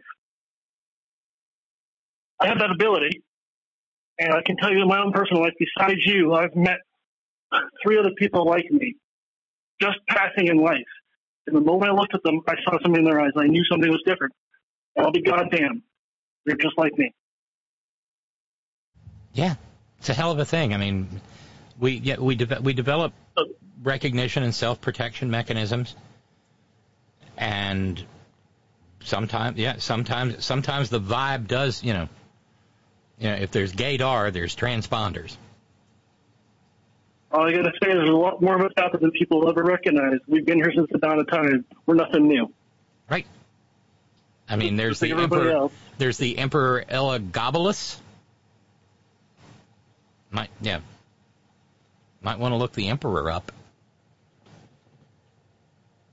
And again, with all the Bronze Age ignorant proscriptions again, and thou shalt not put on the raiment of a wall man, yada yada yada. Never did figure out how the raiment differed. They were all dresses. Nobody had invented pants yet. But you only make that rule if somebody already is. I got a scoot, Rob. I'm going to call something from my employee, so I'll talk to you later. All right. Take care, Jeremy. Good to hear from you, my friend. Bye now. My buddy Jeremy calling from Vermont. Holy moly. Thank you, Shorty. That's amazing. Happy today, family, Shorty says. Solidarity never ends. Just as planet Earth screams, people on Earth are screaming too. Pay it forward to the scream. How do you know it? How do we know it's screaming? Greed lives as poverty. Hate is modifying love. Listen and learn.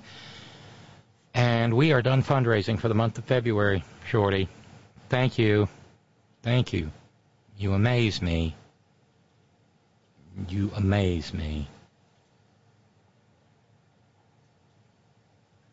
Shorty said, smooches to all. Smooches back, Shorty. Wow. Wow. Let's keep it rolling. Hey, welcome to the program. Hello. Hello. Tracy, hey. Yes. Hey, how are you? Fine as frog hair split 4 ways. Oh, okay. Well, we're still in the... Yesterday we actually had a day with no rain, and then they said it wasn't probably going to rain again until tomorrow night. They lied? And yeah, that was a lie. It was a lie. But the good news is it's not storming anywhere near as bad as it was over the weekend and Thursday, Friday, Saturday. Well, can you tell me, does Bernadette have power yet? Yes. Well, when I talked to her yesterday, she did have power. Yesterday afternoon, and we were on the phone, and she had to go. So I haven't talked to her this morning. I haven't talked to her today, but she did have power when I spoke to her yesterday. Thank heavens! I saw the pictures of the snow there in Humboldt, and it was like, damn. Yeah. I mean, but see, I call Bernadette the pioneer woman because I already told her when the zombie apocalypse hits, I'm driving straight to her house because she has a garden. She has provisions and all sorts of stuff. And I because I don't know nothing about camping and all that kind of stuff. And so I'm like, you did not just butterfly McQueen in that. Yes, I did. I did. Yes, I surely did. Because I can. But yeah, no, I told her. Miss Scarlett, I don't know nothing about no camping. No prepping, no all that, no. So when the zombie apocalypse hits, we've already made the arrangement. We have already made the arrangements. I'm going straight to her house because, baby, we just got to get it. She has. But you can't get there on 1 tank of gas. No. See, that's the problem. So you're gonna have to keep some gas cans filled. Yeah, damn it. That's plumb dangerous, but you know what? Oh well. So yeah, no, I'm just reeling over everything that's been happening lately. The assault on the poor. How today was it today that they were hearing arguments in the Supreme Court about the constitutionality of whether Biden can give, that little bit of $10,000 depending. Yeah, that was today. Okay, and what happened? Well, I mean, it's just arguments. There's no decision, but okay. I found it somewhat hilarious that the state of Missouri was claiming we will be irreparably harmed because we service more student loan debt than any other state in the union, and that's going to affect Missouri's tax dollars. How? Because if people ain't paying debt, if people aren't in debt, Missouri suffers. Right. So, hey, how about this? Why not, I don't know, tax people who have money? How about that? How about Washington, I don't know. I'm pretty sure they have a couple of multi-millionaires or two in Missouri. You know, there's people of means there. Stop fucking Love how you said Missouri. Yes. You know, did I ever tell you that that's where my father's family's from? Yes. Okay. You got some show me in you. Yes, I surely do. I've never been. I have Don't plan to go? Don't plan to go. I mean, unless I do run up on family and I can meet people, you know, my folks, because I really don't know. I don't know, Jack. Okay. Bottom line is, I don't really know anything about either side of either parent's family, because as anybody who is black knows, we can only go so far back, and the older folks did not speak about what it was like when they were growing up. I have no, you know, and then once I found out why, you know, it wasn't until I went back to school and started taking black studies why people, you know, old folks did not talk about what it was like in the South because of the horror. I recently found out that my great-grandfather and his brothers, the Jones boys, basically left Shreveport, Louisiana, because they were literally running for their lives because of an altercation that they had with a white boy. And so they had to leave, the whole kit and caboodle, because, you know, this thing called lynching. So they had to leave. But see, these are stories that it was just, somebody mentioned it, I think it was my mom, a few months back. But it was these whispers that we didn't know about and why we had to leave these states. You know, I still have I can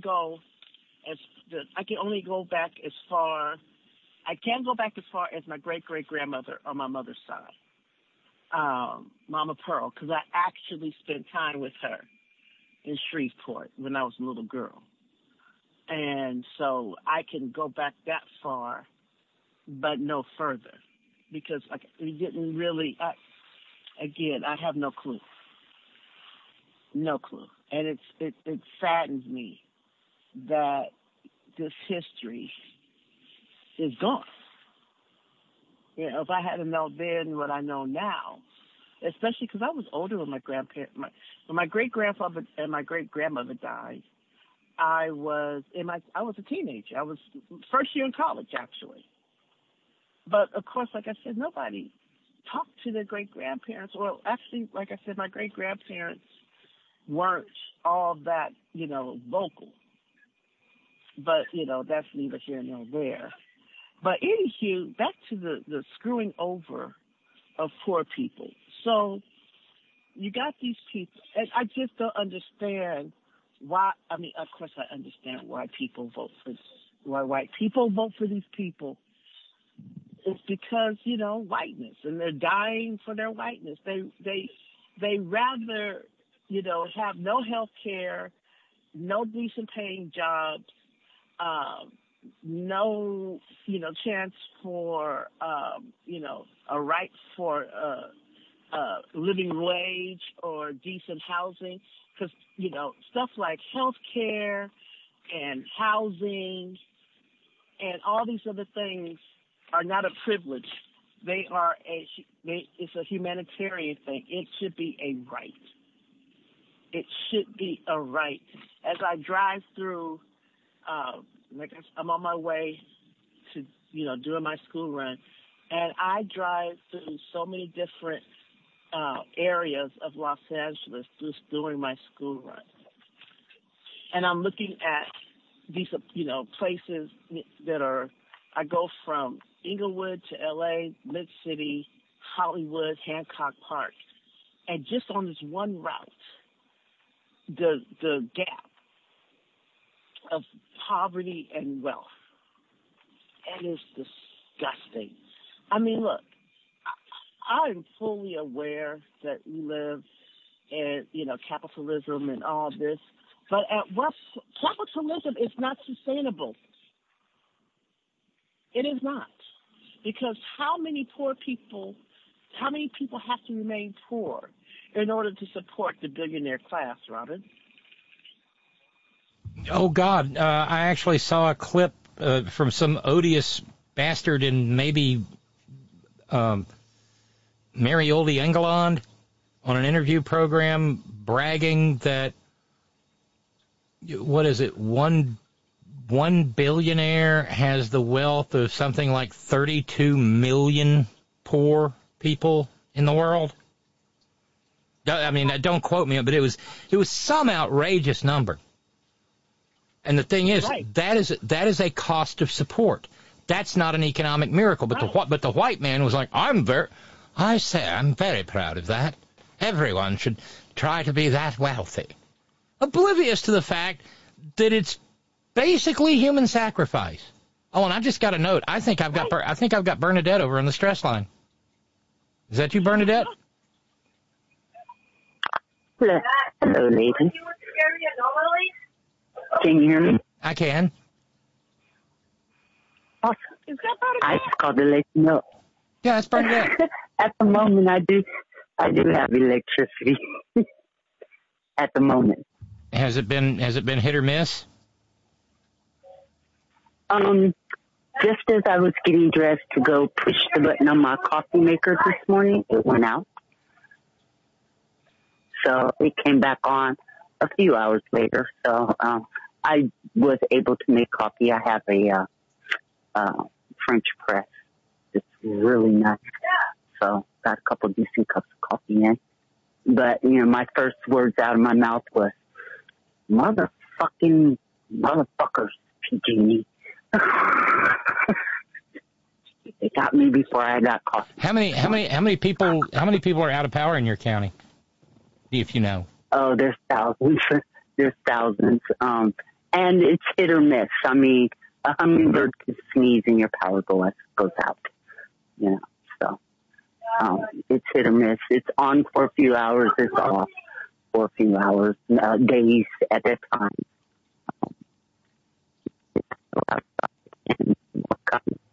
Well, apparently the cell service isn't much better. Can you not hear me well? I can change things. No, you're breaking up a little bit. Okay. Speakers tend to break it up. Bluetooth tends to break it up too.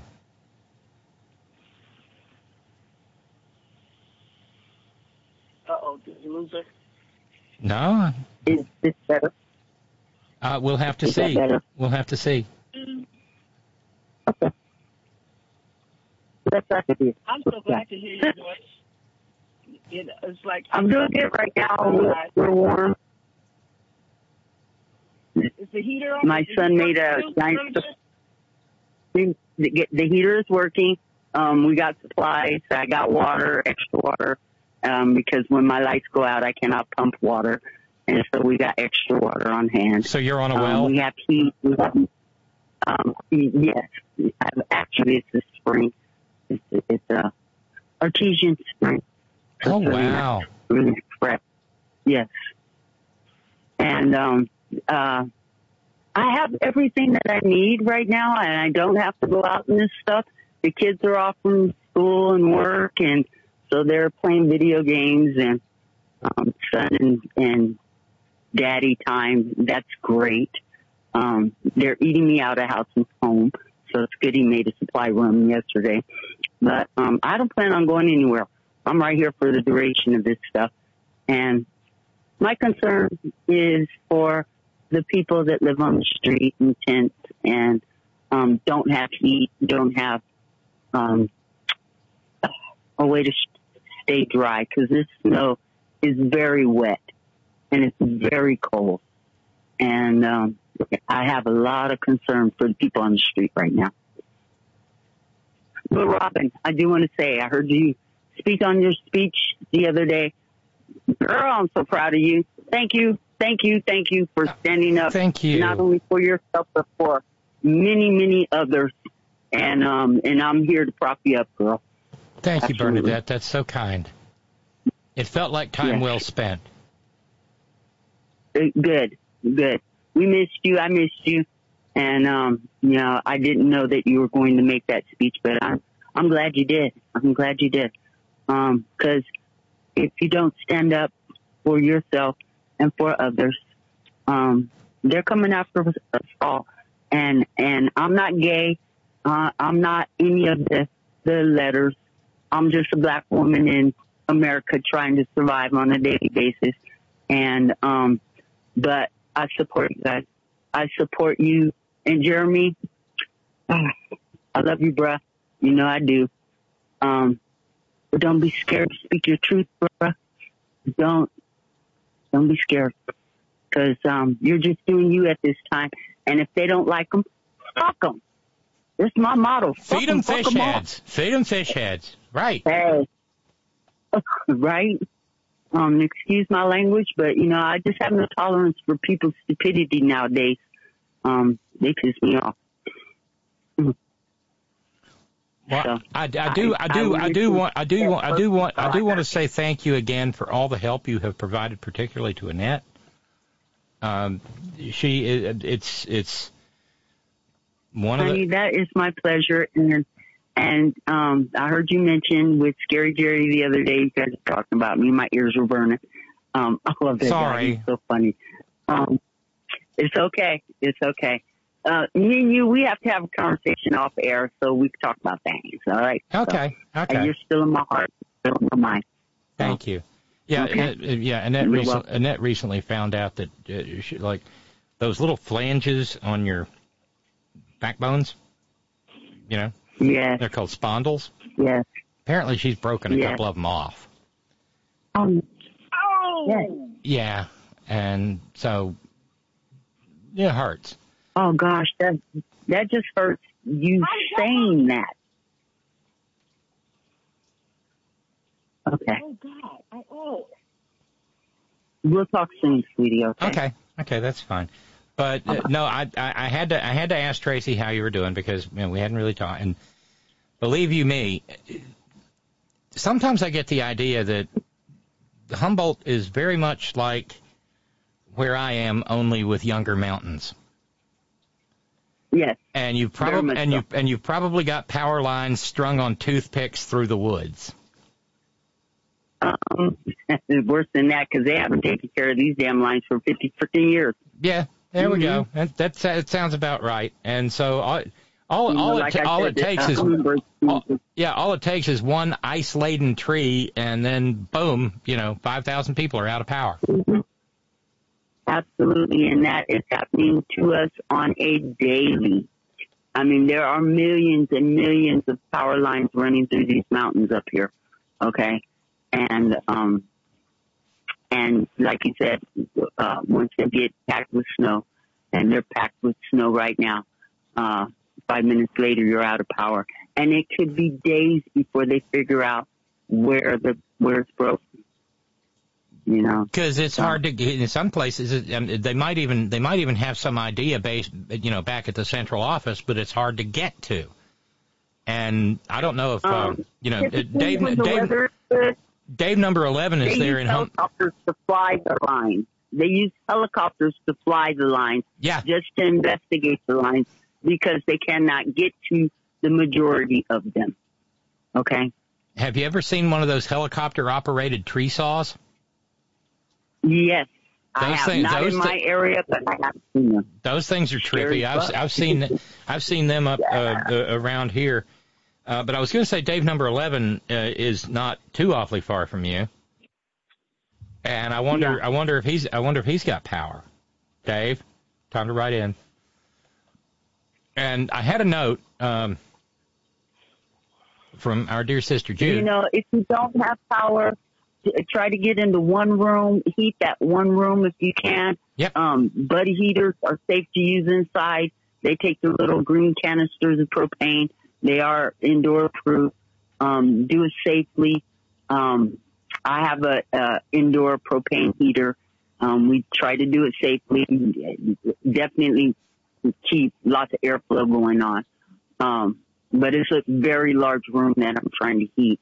But when the power's out, I'm only trying to heat one room in my house, and we all hunker down in there.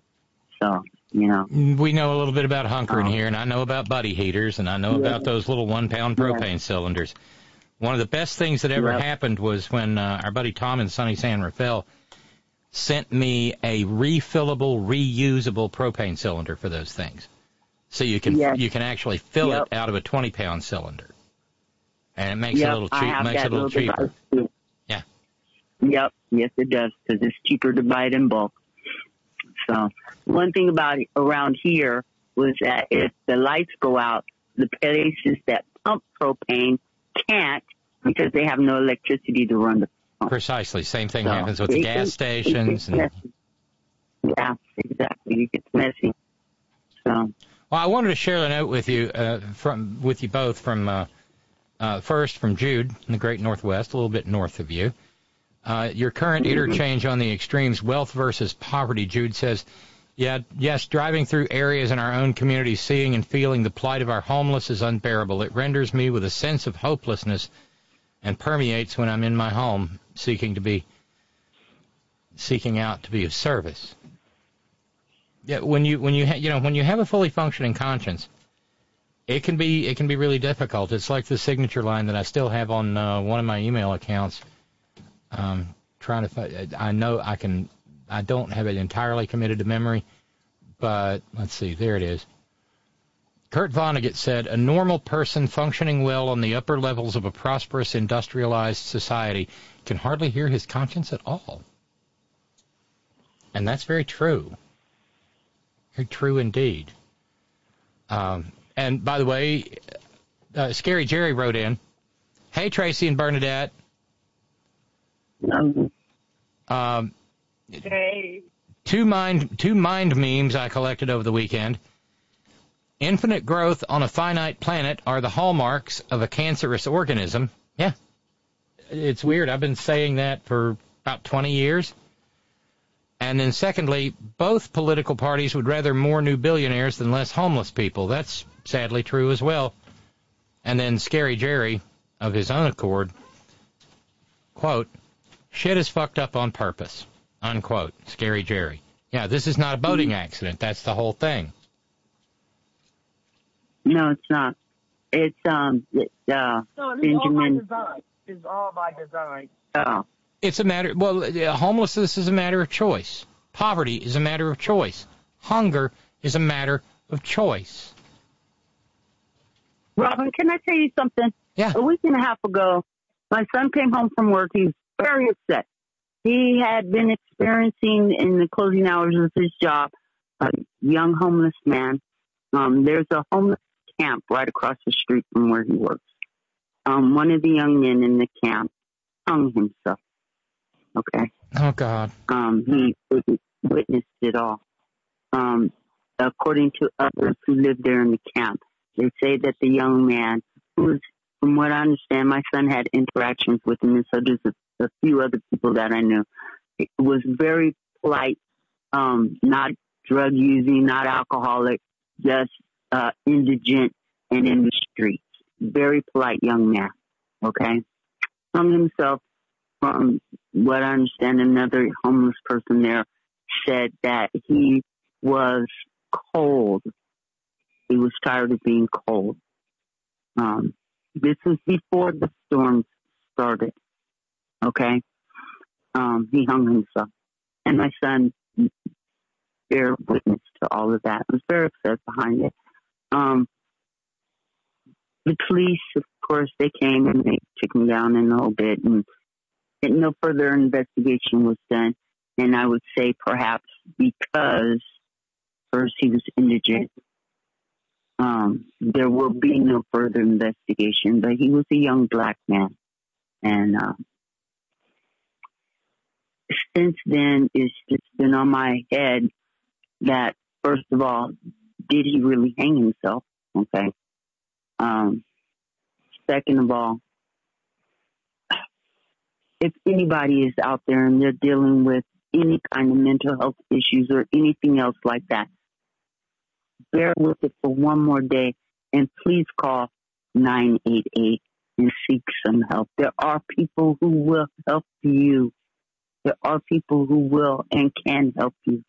And if you just bear through it one more day, tomorrow could be a brighter future for you. Please. That's all I wanted to say. Hear, hear, Bernadette.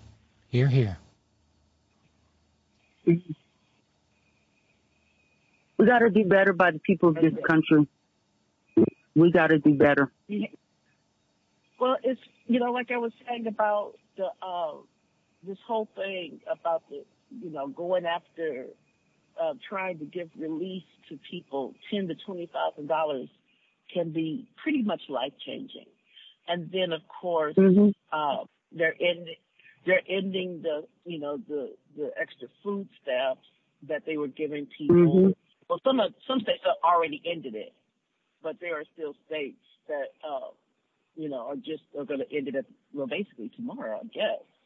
And it's like these people who were had gone from getting $23 a month in food stamps to like $200 a month, which in LA is really still, but it if you know how to shop and you know how to do, the food banks and stuff like that, you can back in the day, don't give me $5 and I could do some beans and rice and some cornmeal and some order and make me some, beans and rice and some hot water cornbread, land.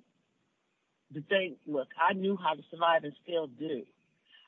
But, fortunately, I don't have to do the things that I used to have to do because I am blessed, by being a part of a dual income family. But and the fact that my wife makes, for now, damn good money. So we're okay. But it just sickens me. Oh, and now not only that, so I don't know if you guys have heard, but the IRS is hiring more, like doubling their workforce to specifically go after people, small business owners that make, like $200,000 or less. Because, they got to make up this deficit. And why not tax, why tax, like people like, I don't know, Bezos and Musk and all these fools that don't even pay income taxes because of loopholes, but yet you're going to come after people like me who have a small business and try to make up the deficit on our backs? Really? Really? It's just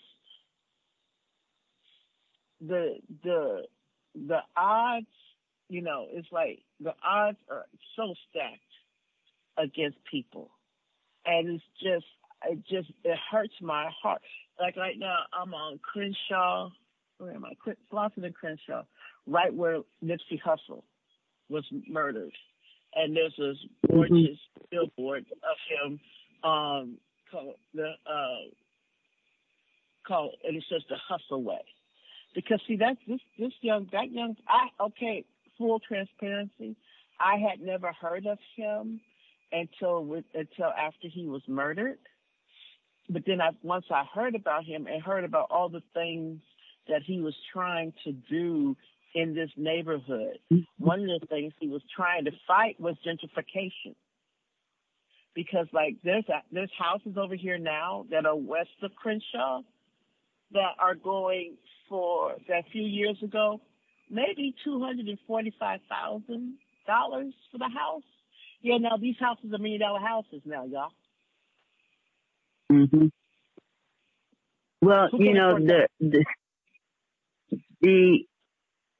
remember during the height of COVID, they passed out the PPP loans. And if you want to talk about something that was a farce of unbelievable stature, it was the PPP loans and the lack of tracking who those loans went to. Of course, everybody that got one also got pardoned for having to pay the loan back. Yes. And, you had organizations and big business getting what was supposed to be loans to small businesses to keep their employees. And that money went out, and there was absolutely no tracking of what was being done with those funds. So you talk about a grift on this nation of epic proportions, because we're talking a whole lot of money that went out at that time. A whole lot of money. And I know people just in my community, many business people in my community that received those loans and were given relief from having to pay it back. And yet, student loans could not be given any kind of relief, and people had to suffer under student loans still, and still are. If you take out a loan, you have to be responsible for paying it back. Your Rush Limbaugh just keeps getting better and better. I learned from the best. My fellow Americans, if the responsible thing, if you're a true American, you pay back your loans. And how dare these low life, tick drinking people try to take money from our hard-working Americans? If you take a loan, pay it back. And then all these people got their PP. And then my thing is, how many of them actually have businesses? Because I know quite a few people. Yeah. My friend Journey, as a matter of fact, who had an actual business, who almost lost her business, but she could not, for the life of her, get a PPP loan, PPL or whatever they were loan. She could not.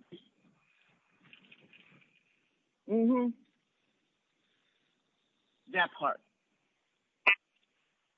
These conniving. It's amazing. Marginal trailer queen. She got her fair share.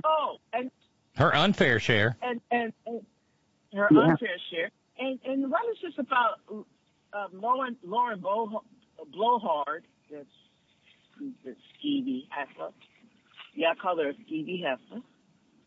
Talking about what was this about faking accidents?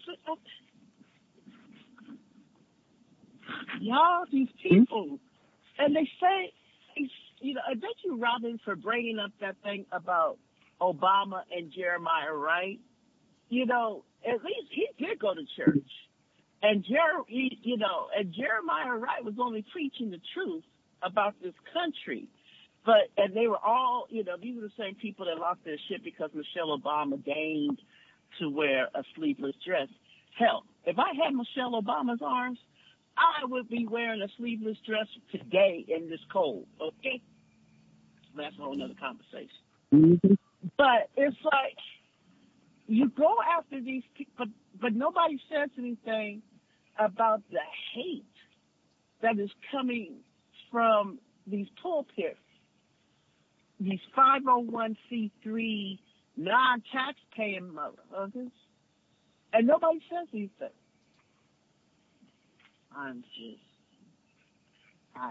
Oof. Jesus, save my soul.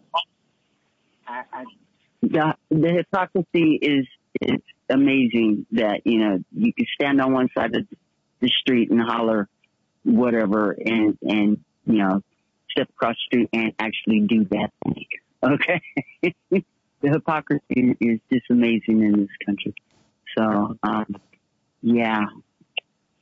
I don't know, ladies. We've got to do better by the people of America.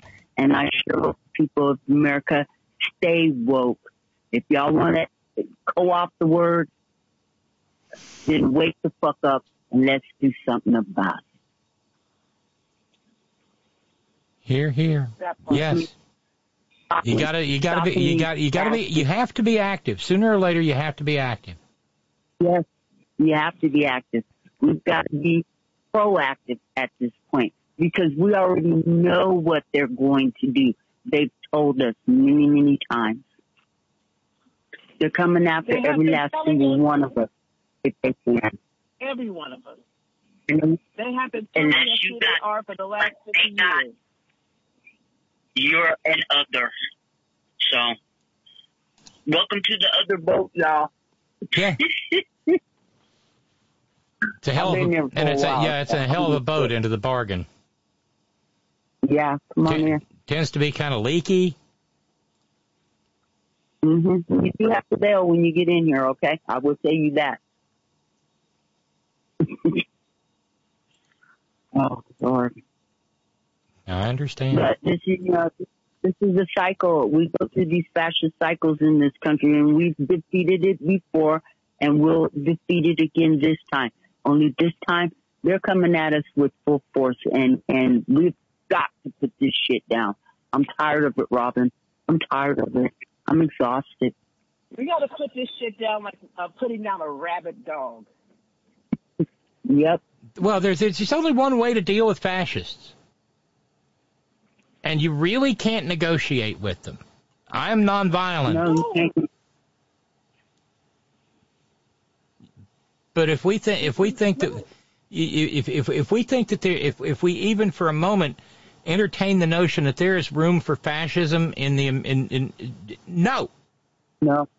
Because among other things, the nature of the two-party system in this country means that the fascists, it's just like the teabaggers. We were talking about this last week. Remember the teabaggers? But when one of the parties has turned white nationalism on us, we've got to stop that. Because there's no way in hell I'm going backwards. I'm not my ancestors. And I ain't trying to make America great again. Because simply put, it wasn't great any time in my history. That part. Yeah. You want to talk about making America great? Making America great is in the future, not in the past. Exactly. And let's face it, it wasn't great for the majority of most Americans if you did a serious reality check. Exactly. No, it absolutely wasn't. And that takes in every marginalized community. And one of the things that the Republicans were so successful at was leveraging the ancient notion that as long as you can tell a white guy that he's still better than somebody else, he'll be on your side. Yep. It's plain and simple. It's the gaslighting of America. And but we know what their playbook is now. So we got to stop being reactive to it, okay? We can respond to it, and reaction is automatic, reflex. But if we respond to it, which takes forethought, we know what their playbook is now. We'll combat it better with a response rather than a reaction. I'm done being reactive to this bullshit. You can't gaslight me anymore, okay? You simply can't. I hear your dog whistles. I've heard them for the last 6-7 years. I'm over it. And I'm ready to put the rabbit dog down. And we'll start with the one that fucking popped the orange fucker down there in Mar-a-Lago has. Well, I got to tell you, I've been enjoying reading accounts over the weekend of how brave constitutionalist Mike Pencilneck Geek is going to resist the unconstitutional overreach of the Biden DOJ to subpoena him to test it. And I know this guy was not exactly order of the coif or anything. I don't think he was. Wasn't a great law student. I wasn't either. But I know damn good and well that the concept of executive privilege remains with the executive at all times. In other words, if you're a former president, you don't got no executive privilege. Mm-hmm. And so Mike Pence and the Biden administration has already waived executive privilege on all of this. So Mike Pence saying, no, I can't talk to the grand jury because Daddy says no. Daddy, of course, being Nitwit Nero. Why when you said Daddy says no? Because Daddy says. I thought he was. I just got this image in my head. Wait, I just got this image in my head of Mike Pence in a GIMP outfit with a ball gag. That's on you. Yeah, you keep that one, okay, Trey? Because Daddy said. No. Because Daddy said. We always do what Daddy says. Correct me if I'm wrong, ladies. Wasn't he trying to avoid the subpoena because of the speech and debate clause of the? Yeah, he's trying. He's got 2 or 3 that he's trying. He's flung several things at the wall. Okay. Hopefully, none of it sticks. But the speech and debate clause does not cover this at all. Not so. And to say and for a court to rule that it does would be to upend, Hey, we're talking the Supreme Court here, okay? 237 years of legal precedent. Yes, they are capable of doing that. And what's more, the speech and debate clause is intended to protect the legislative branch from any potential overreach or excesses of the executive branch. And this is not that because, among other things, Mike Pencilneck Geek was not a member of the legislative branch. Even though the Vice President of the United States is deemed to be the President of the Senate, it is not. It does not confer upon him status as a member of the legislative branch. He remains a member of the executive branch. I mean, this is stuff that would get laughed out of 1L. Right. No, I don't think he has a snowball's chance in hell, to be honest with you, okay? He's going to go, and so are the rest of them. But the problem, Bernadette, is he probably does know he doesn't have a snowball's chance in hell. That's not what this is about. This is about churning the clock. Yeah, it's a delay tactic. That's all. And he learned that one from Trump. He knows that Trump knows every delay tactic under the sun, and so he's trying his hand at it. That's all. And the notion that he thinks he's some sort of potential presidential candidate for 2024. I'm sorry. Wait, you want to tell that joke again? Because that was pretty funny. Yeah, I know. That'll send a girl over to the earthenware jug and pull the corncob stopper out and get a swig. Okay. I'm telling you. This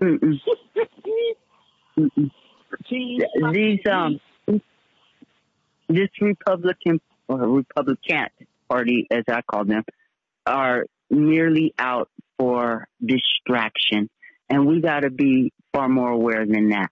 Everything that they are doing is nothing but a distraction, and we have serious fucking issues in this world that we need to combat as a nation and as part of the world. And we really got to stop playing to their fucking distractions. I'm so tired of this shit. I say every last single one of them that makes a statement out there that can be held against them in this next go round in 2024 ought to have their statements plastered on their fucking forehead for the whole time, 2023 and 2024. Use their words against them. Just keep it out there. And if the Democratic Party cannot do that, then what's the point? What's the point? I think we're actually doing a reasonably decent job of that. We need to throw money at it, Robin. That's what makes the difference. The Republican Party can grip this entire fucking nation, and they throw a lot of money at their fucking lies. Trump's big lie got got the power it did because of the money that was thrown behind it. And if we as a national party don't start doing the same for our candidates, we need to talk about everything that Biden has done since he's been in office, because he's done so much for this country, for the world. He's done so much, and we need to give him his flowers while he's still in office. Frustrating. I mean, I'm frustrated. He is just, and then you hear these motherfuckers talking about, he's getting up there and blah, blah, blah, and I don't know if he's going to be able to, make it for another 4 years. And that. Better step than I am. That makes me crazy. He has the best health care in the world right now. I'm going to make sure his ass stays alive, okay? Not a problem. And by the way, while we're at it, can I just throw this in, because we did talk about it a lot during the 4 years of Nitwit Nero. Section 4 of the Presidential Succession Amendment is pretty cogent on this. And the thing is, we have a Democrat in the White House, which means that you've actually got members of the cabinet who are not hopeless sycophants, okay? True. Yes. That's true. If Biden loses it, they'll act. Okay? Absolutely. As well they should. I mean, they actually taught, it was talk, it came to nothing, but there were conversations had, as we surmised during those 4 nightmare years, there were conversations had where some of them were saying, we might want to get a little bit Section 4 on him going, and I don't think he's all home. Yeah, and this cabinet would damn sure do that. They wouldn't like it, but if he and I hate this because I got up, I started watching my filthy morning habit. It's never, poor Mika was having a conniption over the Barney theme today, and it's like, is anybody going to mention the fact that we tortured prisoners at Guantanamo with the Barney theme? Anybody, Bueller? No, of course they didn't. And they played her. They played into a break. They bumped into a break with the Barney theme, and sure, okay. But that wasn't the larger.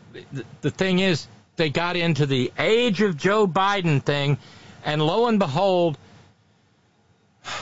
I think it may have been Squint. He said, the American people worry about if he were to die in office, but even more so, they worry about if there was a Woodrow Wilson situation. Socrates gets it.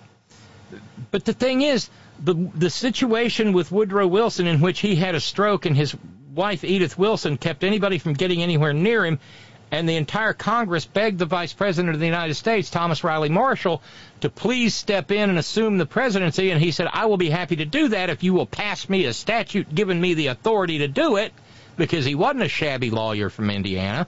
He was a pretty good lawyer from Indiana. And he had an acerbic wit, and the Congress wouldn't act, and so Woodrow Wilson just sort of lingered on, and there wasn't anything anybody could do about it.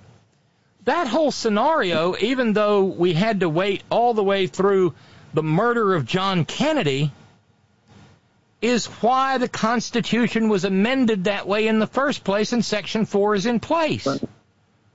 There is no comparison to be made with Woodrow Wilson. If Joe Biden had a debilitating stroke tomorrow, the Presidential Succession Act would kick in, and Kamala Harris would be acting president. Until such time as it could be legally and medically certified that Joe Biden wasn't going to be coming back. I don't even like talking about that because I love Joe Biden. I know that it's probably not okay to say that in some circles, some leftist circles. But the fact of the matter is, we've got about as good as as good an imperial administrator as we could have for this particular point in time. And when somebody who's supposed to know things, like the Morning Zoo crew over there at My Filthy Morning Habit, when they talk about this, a potential Woodrow Wilson situation, it's like, do you people even read? I mean, just go and bone up on the Constitution every now and then.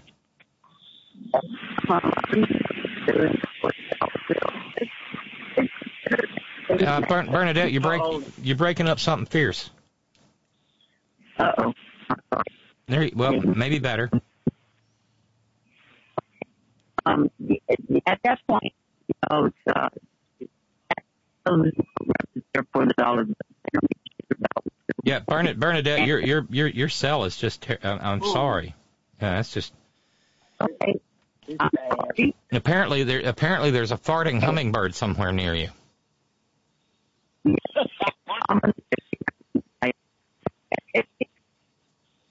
You're going to say a farting hummingbird. Wow. Well, Bernadette said if a hummingbird farts, her power goes out, so probably applies to cell phones too. Yeah, and I lost Bernadette there. Thank you, Bernadette. It was lovely. It was lovely chatting with you. But I heard that this morning. It's like, God, I just feel sometimes I just feel so alone. Because I know that that's in the Constitution, that we're not going to have any more Woodrow Wilson problems. And well,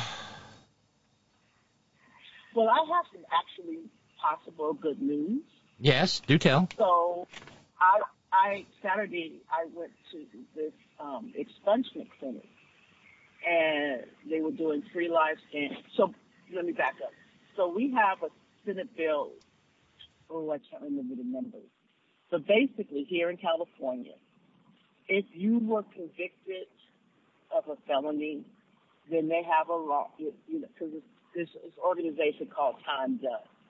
And basically, it was founded by this formerly incarcerated brother who was tired of having, constantly, still being basically incarcerated, even once you were released because of your record, right? Being, whether you have a felony and stuff on your credit report, all this stuff. So they've been fighting for the last, 4 or 5 years for the Senate bill that going forward, that anybody who has completed their time, they've been released from prison, and they've completed probation or parole, and it depends on, of course, the crime. Sex offenders aren't eligible. That's not automatic. There's certain things you have to go through because that a lot of people who were convicted of sex crimes, especially young black men, they didn't do what they were, convicted of. But anyhow, I happened to have my rap sheet. And so I got to meet with the lawyer on Saturday, even though by the time I had gotten there, they had stopped seeing people. So I walked over to the guy. His name is Sean. I can't think of his last name. And I said, look, I have had the day from hell trying to get here. And because they're having another clinic next Saturday, but I have to work. And I don't have time to sit all day because I haven't really been working because it's a card, blah, blah, blah. But anywho, he's like, don't worry, sis.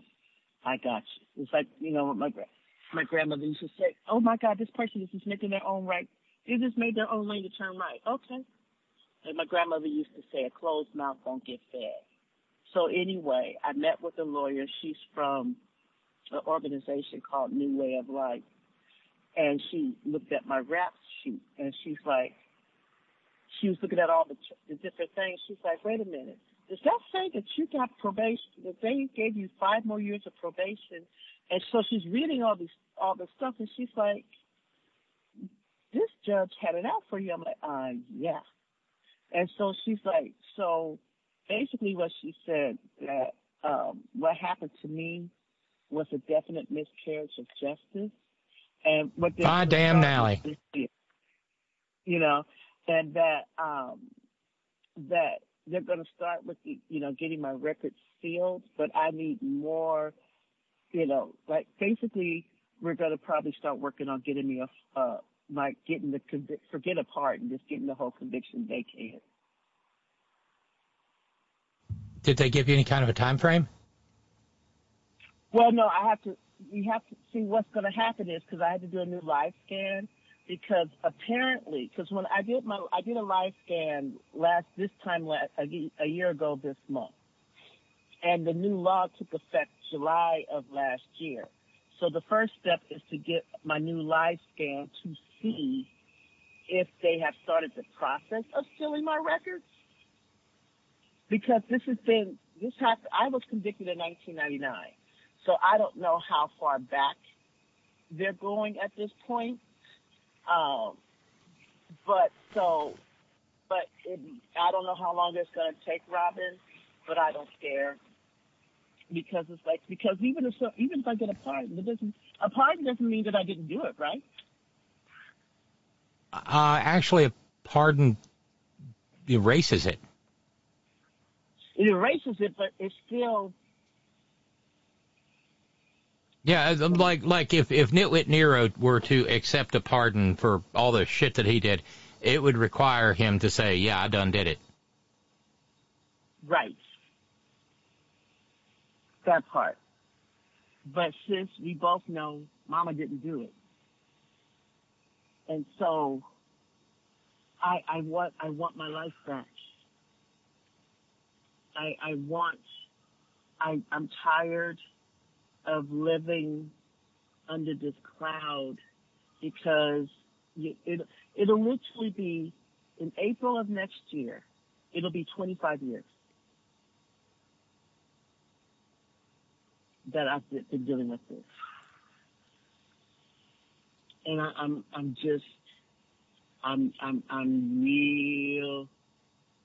real tired of the bullshit.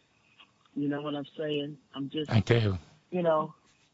It's just because especially when I see these people because the whole thing was, because like I said, I didn't know about what I could have fought and how I could have fought this. But the bottom line is there was no intent. I did not apply for the county with the intent of defrauding the state of California and the federal government. I did not. And on top of the fact, I did not defraud because I did everything I was supposed to do. I reported my income. The only thing they did, they overpaid me. The only thing that should have happened was you had to pay it back. Oh, and by the way, just pay it back. That's it. That's it. Simple. Just pay the shit back. That's it, sis. And yes, 25 years later, and I just think of people like, Miss Elizabeth Holmes, who the bitch is still not gone to jail yet. She's still out of jail. So is Steve Bannon. Steve Bannon. These people who do because they have the means to fight. They can pay for the lawyers because they can pay for the people who know how to fight the system. I don't have that kind of money. Not a lot. Well, I mean, a lot of non-millionaires and billionaires do. Not a lot of. It's like this whole IRS thing, because they know that people that are making less than, small businesses or whatever that are making less than $200,000 a year or what have you, they're coming after people like that because they know they can't. First of all, they don't really know their rights when it comes to IRS. and they know that they're not going to fight. They know they're just going to lay down and say, okay, what do I owe you? It's not because they don't want to. Well, most people are just so damn tired. You know, it's this constant struggle of trying to keep, you know, I keep hearing the theme song from Good Times. And the whole writer's room, by the way, were all white men, but that's a whole nother conversation. You know, keep your head above water, make it away when you can't, temporary layoffs, Good Times, easy credit ripoff, Good Times, you know. And it's like, ain't we lucky we got them good times? And I'm like, what good times?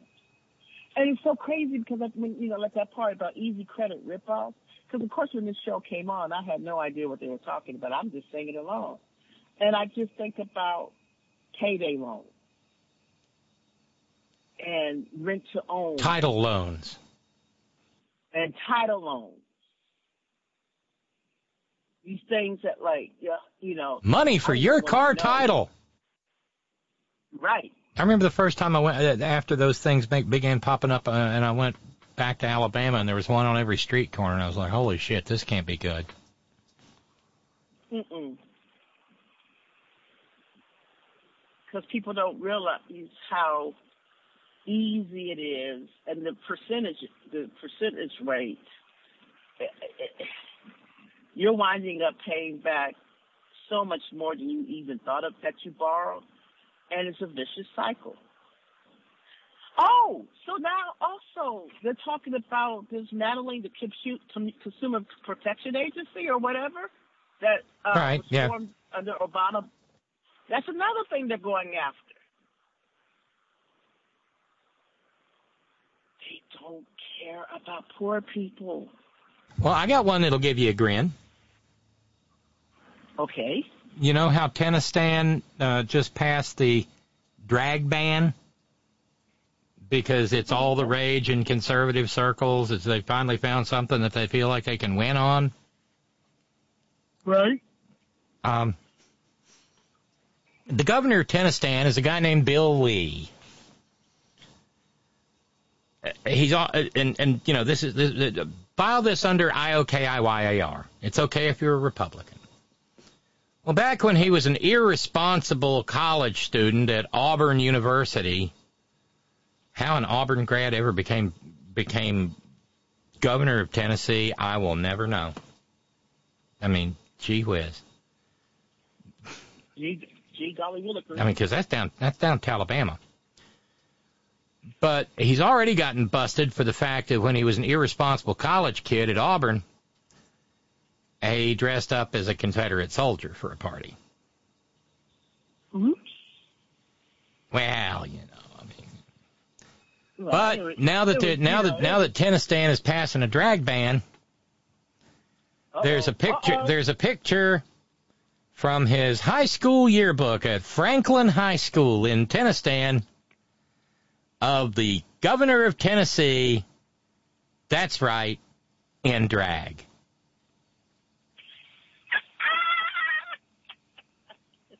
And the caption in the yearbooks is called "Hard Luck Woman."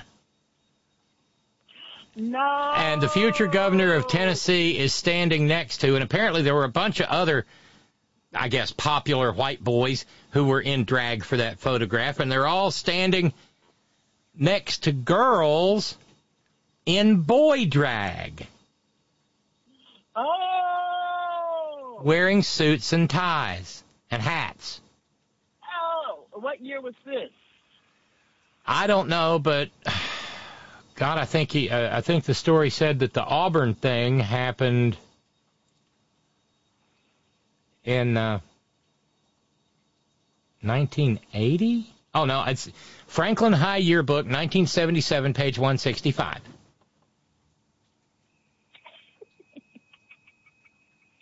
Thank God that people digitize. Under that bill, he would be arrested.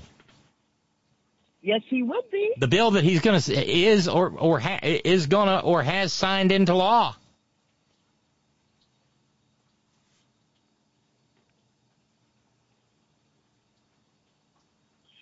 watched the series A League of Their Own, yes? Yes, I did. I loved it. Now, remember, it's making me flash on that scene when they had the two gay bars, the black bar and the white bar. The black bar didn't get rated, but the white bar did. And I'm just thinking about the likelihood, because they didn't, let's face it, they weren't coming in our neighborhoods back, you know, because this took place in the South. I think it was Georgia, yes, where it's supposed to take place. I don't remember. But the South, no. A League of Their Own takes place in Illinois. The TV show? No, wait. I thought we were. Yes. Okay, like I said, I don't remember. It's based on some real events, and yeah, it all takes place in like maybe Rockford, Illinois. Okay. Well, there was, you know, like I said, but there were the rating, you know, and how these women and people were treated, because, like, you know, and I just think about how would it be for them if at that time somebody got an offended by that party or the picture or what have you, and they rounded them all up, threw them in the paddy wagon and threw them all in the food cow, because just dressing up, you know, and it's being who they are, and it sickens me that these same people who just, you know, would rather see people like you and people like me dead. Fuck jail. They just want us dead, rather than us being who we are. Again, I'm not hurting anybody. You're definitely not hurting anybody. So what's the fucking problem? Oh yeah, Jesus. Jesus wore a dress, sis. Yes, they did. And probably went commando. I don't remember them having no underwear in the Bible. Talk about no underwear in the Bible. Ain't no BVDs in the King James Version.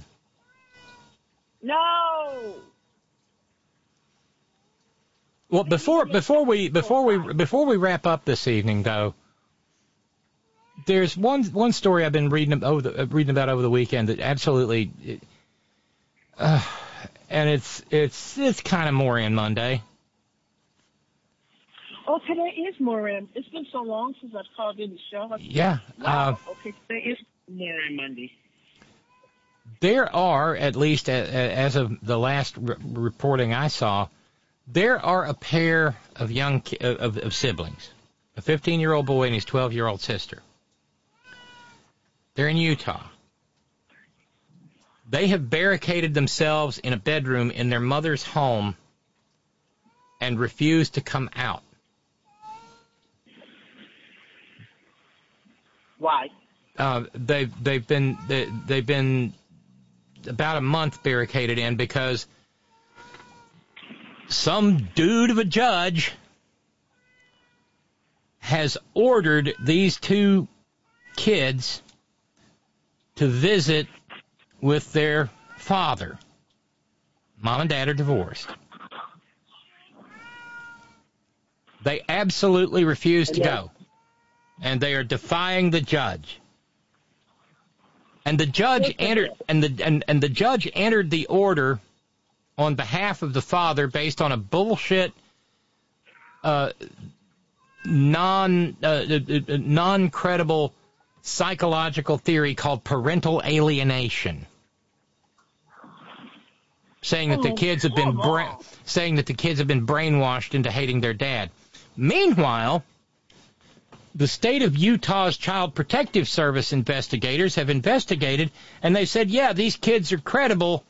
They say that they have been physically and sexually abused by their father. And the judge still did it. But the judge, here comes the judge. And the 15-year-old boy on TikTok said, "My own word does not matter, and they don't believe my truth. The court system isn't trying to save us. Nobody's trying to keep us safe. I'm the one that's going to have to choose my own safety." And so Judge Derek P. Pullen authorized the cops No. to use reasonable force to remove the children. What is reasonable force against children, Robin? Violence. But wait a minute. Maybe this is progress. The cops said, "We're not going to break down the door. There's a potentially combustible situation, and we want the court to clarify for us before we do anything." Now, back in 2018, the Utah Division of Child and Family Services found that the father, Brent Joel Larson, sexually and emotionally abused his children. They said that the abuse was severe and chronic. As a result of that, his time was restricted to brief supervised monthly visits and a 150-day restraining order that kept him from having any other contact with the kids. The Salt Lake County District Attorney's Office says, yeah, there's an ongoing criminal investigation into dude about new allegations. And yet. Two Utah police departments, Harriman and Lone Peak, have confirmed that they are investigating him for child abuse. And yet this dude still has not rescinded his order.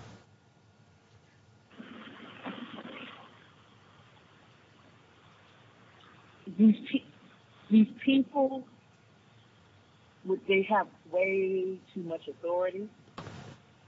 They have way too much power. Is this a lifetime appointment, Judge, or is this? No, I'm sure he's either appointed for a term or he's elected. I don't know quite how Utah works. And meanwhile, even though the mother's doing everything she can to protect her two children, his pettifogger says these children are being abused by their mama.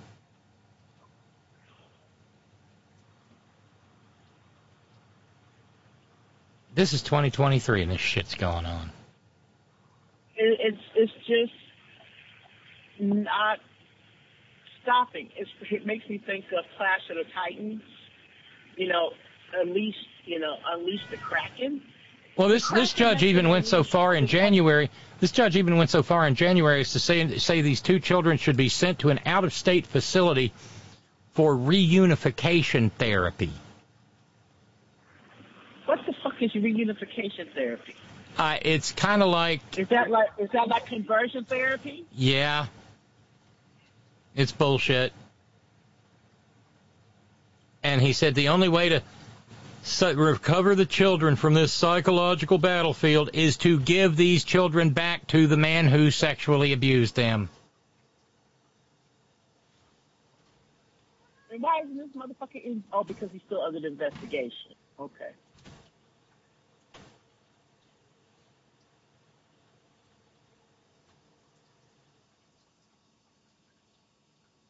The little girl is making dinner of ramen with hot water from the bathroom sink. The boy used a drill to cut a hole in the wall and didn't tell his mother so that they could get to the bathroom without going out into the hall. Now, what kind of long-term harm is this going to do to these two kids? Jesus. And now it makes me think, remember a while back when I picked up this asshole, these people who used to live in L.A. and California, and they go on and on lauding their new city or state or what have you. So, I love, and he was obviously a Republican, and he's like, can I ask you a question? And I'm like, when a white man starts off the conversation with can I ask you a question? I'm like, you can ask all you want. Doesn't mean I'm going to answer, but go ahead and ask your question. Because he was saying something about, why do you still live here? I said, well, I'm a queer black woman, and I'm living somewhere where I know I'm relatively safe with my wife. So that's enough for me. Well, what about Utah? I'm like, I said, what? Utah? He's like, well, Salt Lake City is the gay mecca. I said, yeah, if I'm a gay white man. Because, see, they can't, they're not ready for me, Robin. Like the guy the other day who was going on and on about, they were doing a back down memory lane as I was driving them to Venice, and I'm going up Lincoln Boulevard. And they were going, oh, that's not there anymore. That's still there, blah, blah, blah.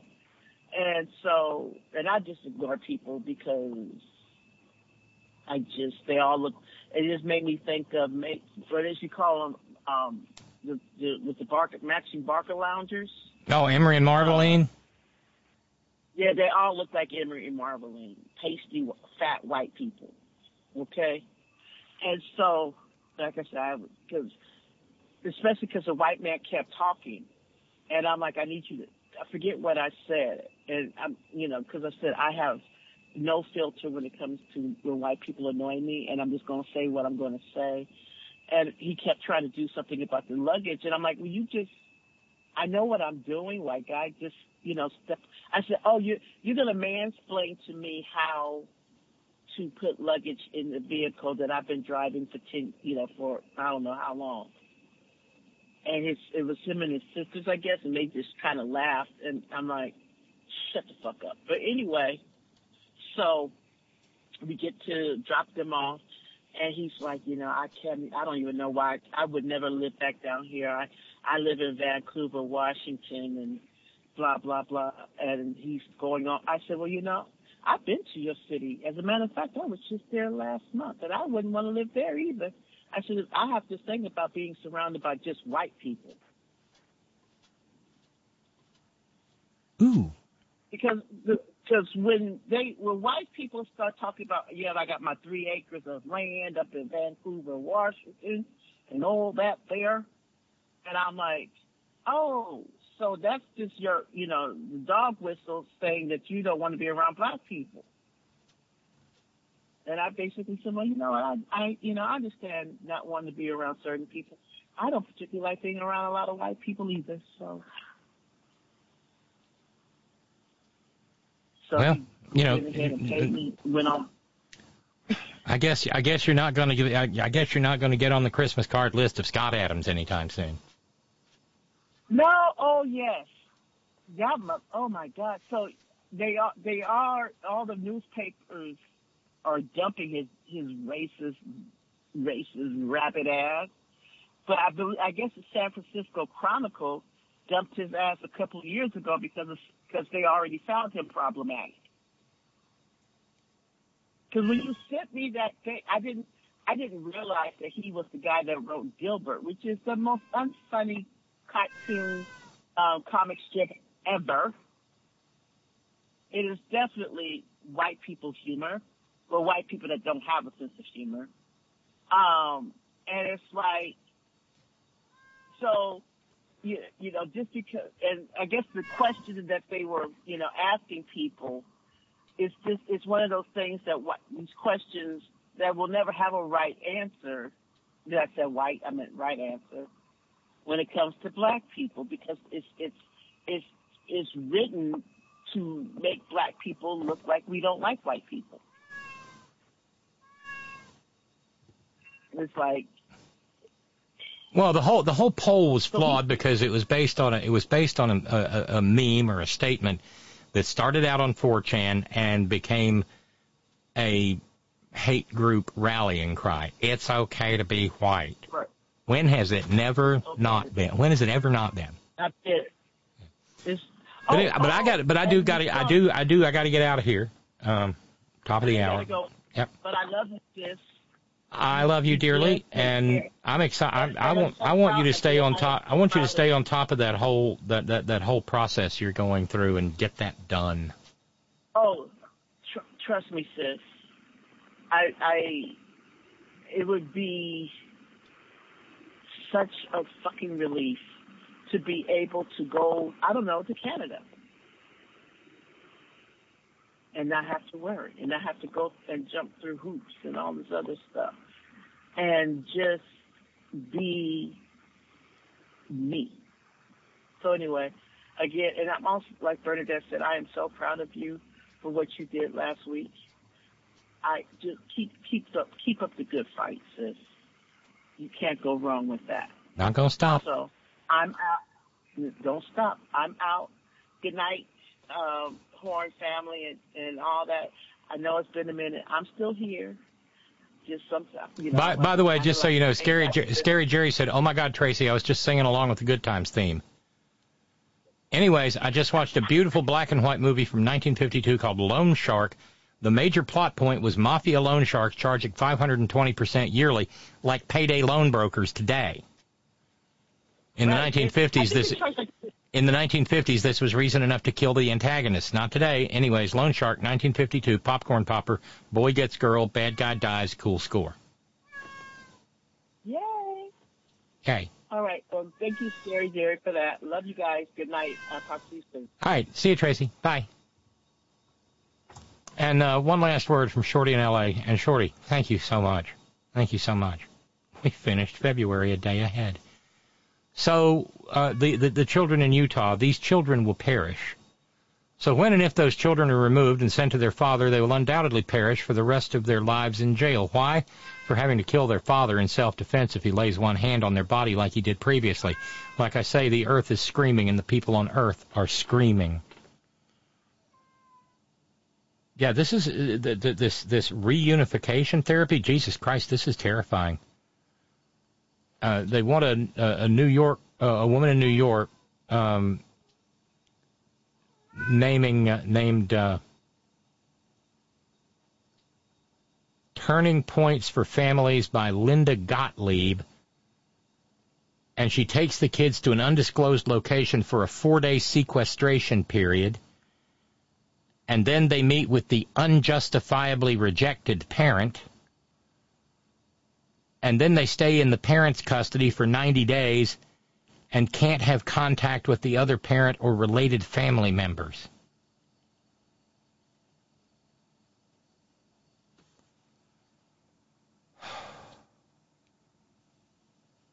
So what is her solution? She's horrified by the fact that people are calling her out for what is obviously a horrifying program. And she said, we can't have what happened in Utah happen again.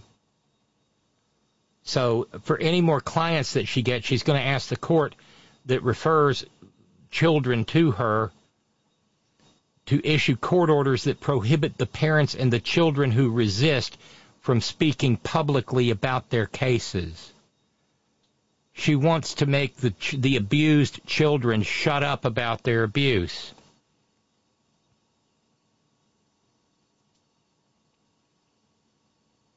This just makes me sick.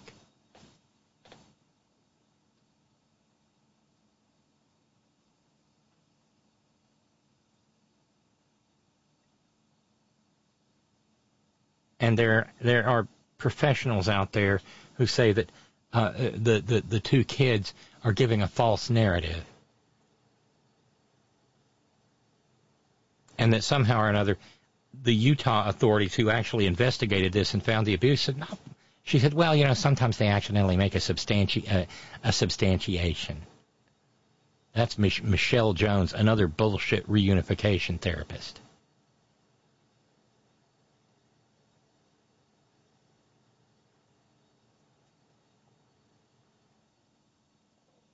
Dear God. Sorry to end on a horrifying story. But thanks, everybody. It's great to be back. Sorry I missed on Friday, but I feel good about why I did. Back tomorrow for Titanic Tuesday. And it'll be a fundraising free Titanic Tuesday. How about that?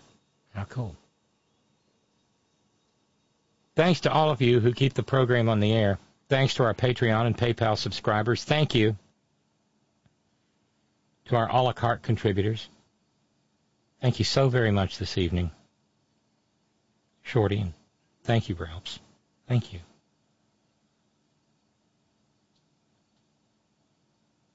Thanks to each and every one of you who share your precious finite time engaging in the program. Please like and subscribe wherever you're listening to the podcast. Please. And hit that like button on TuneIn if you listen there. That heart button on the TuneIn player. I don't know if there's one of those on Podbean. But thank you. Thank you for being part of the community. Thanks to our all-volunteer staff. Thanks to Sparky and Steve and Roger in the chat room earlier. Thank you to our news ninjas. Thank you, Brother Deacon Asa, headon.live. Thank you, John Fox in Australia. Thank you, Ben Birch, whiterosesociety.org. Thanks to the hardest working, bravest people I know, the folks at Coal River Mountain Watch, CRMW.net, 20-plus years at the forefront of the struggle for human rights and environmental justice in Appalachia, and a proud union shop. Please stay safe. Get your booster while it's still free. Get your flu shot. No. Warthog antifungal medicine doesn't help with that. Wash your hands. Don't touch your face. Wear your mask, especially if you're around maggots. Use your hand sanitizer. Carry it with you, pocket or purse. Maintain your social distance where at all possible, 15 to 20 feet, like Paul from Parts Unknown says.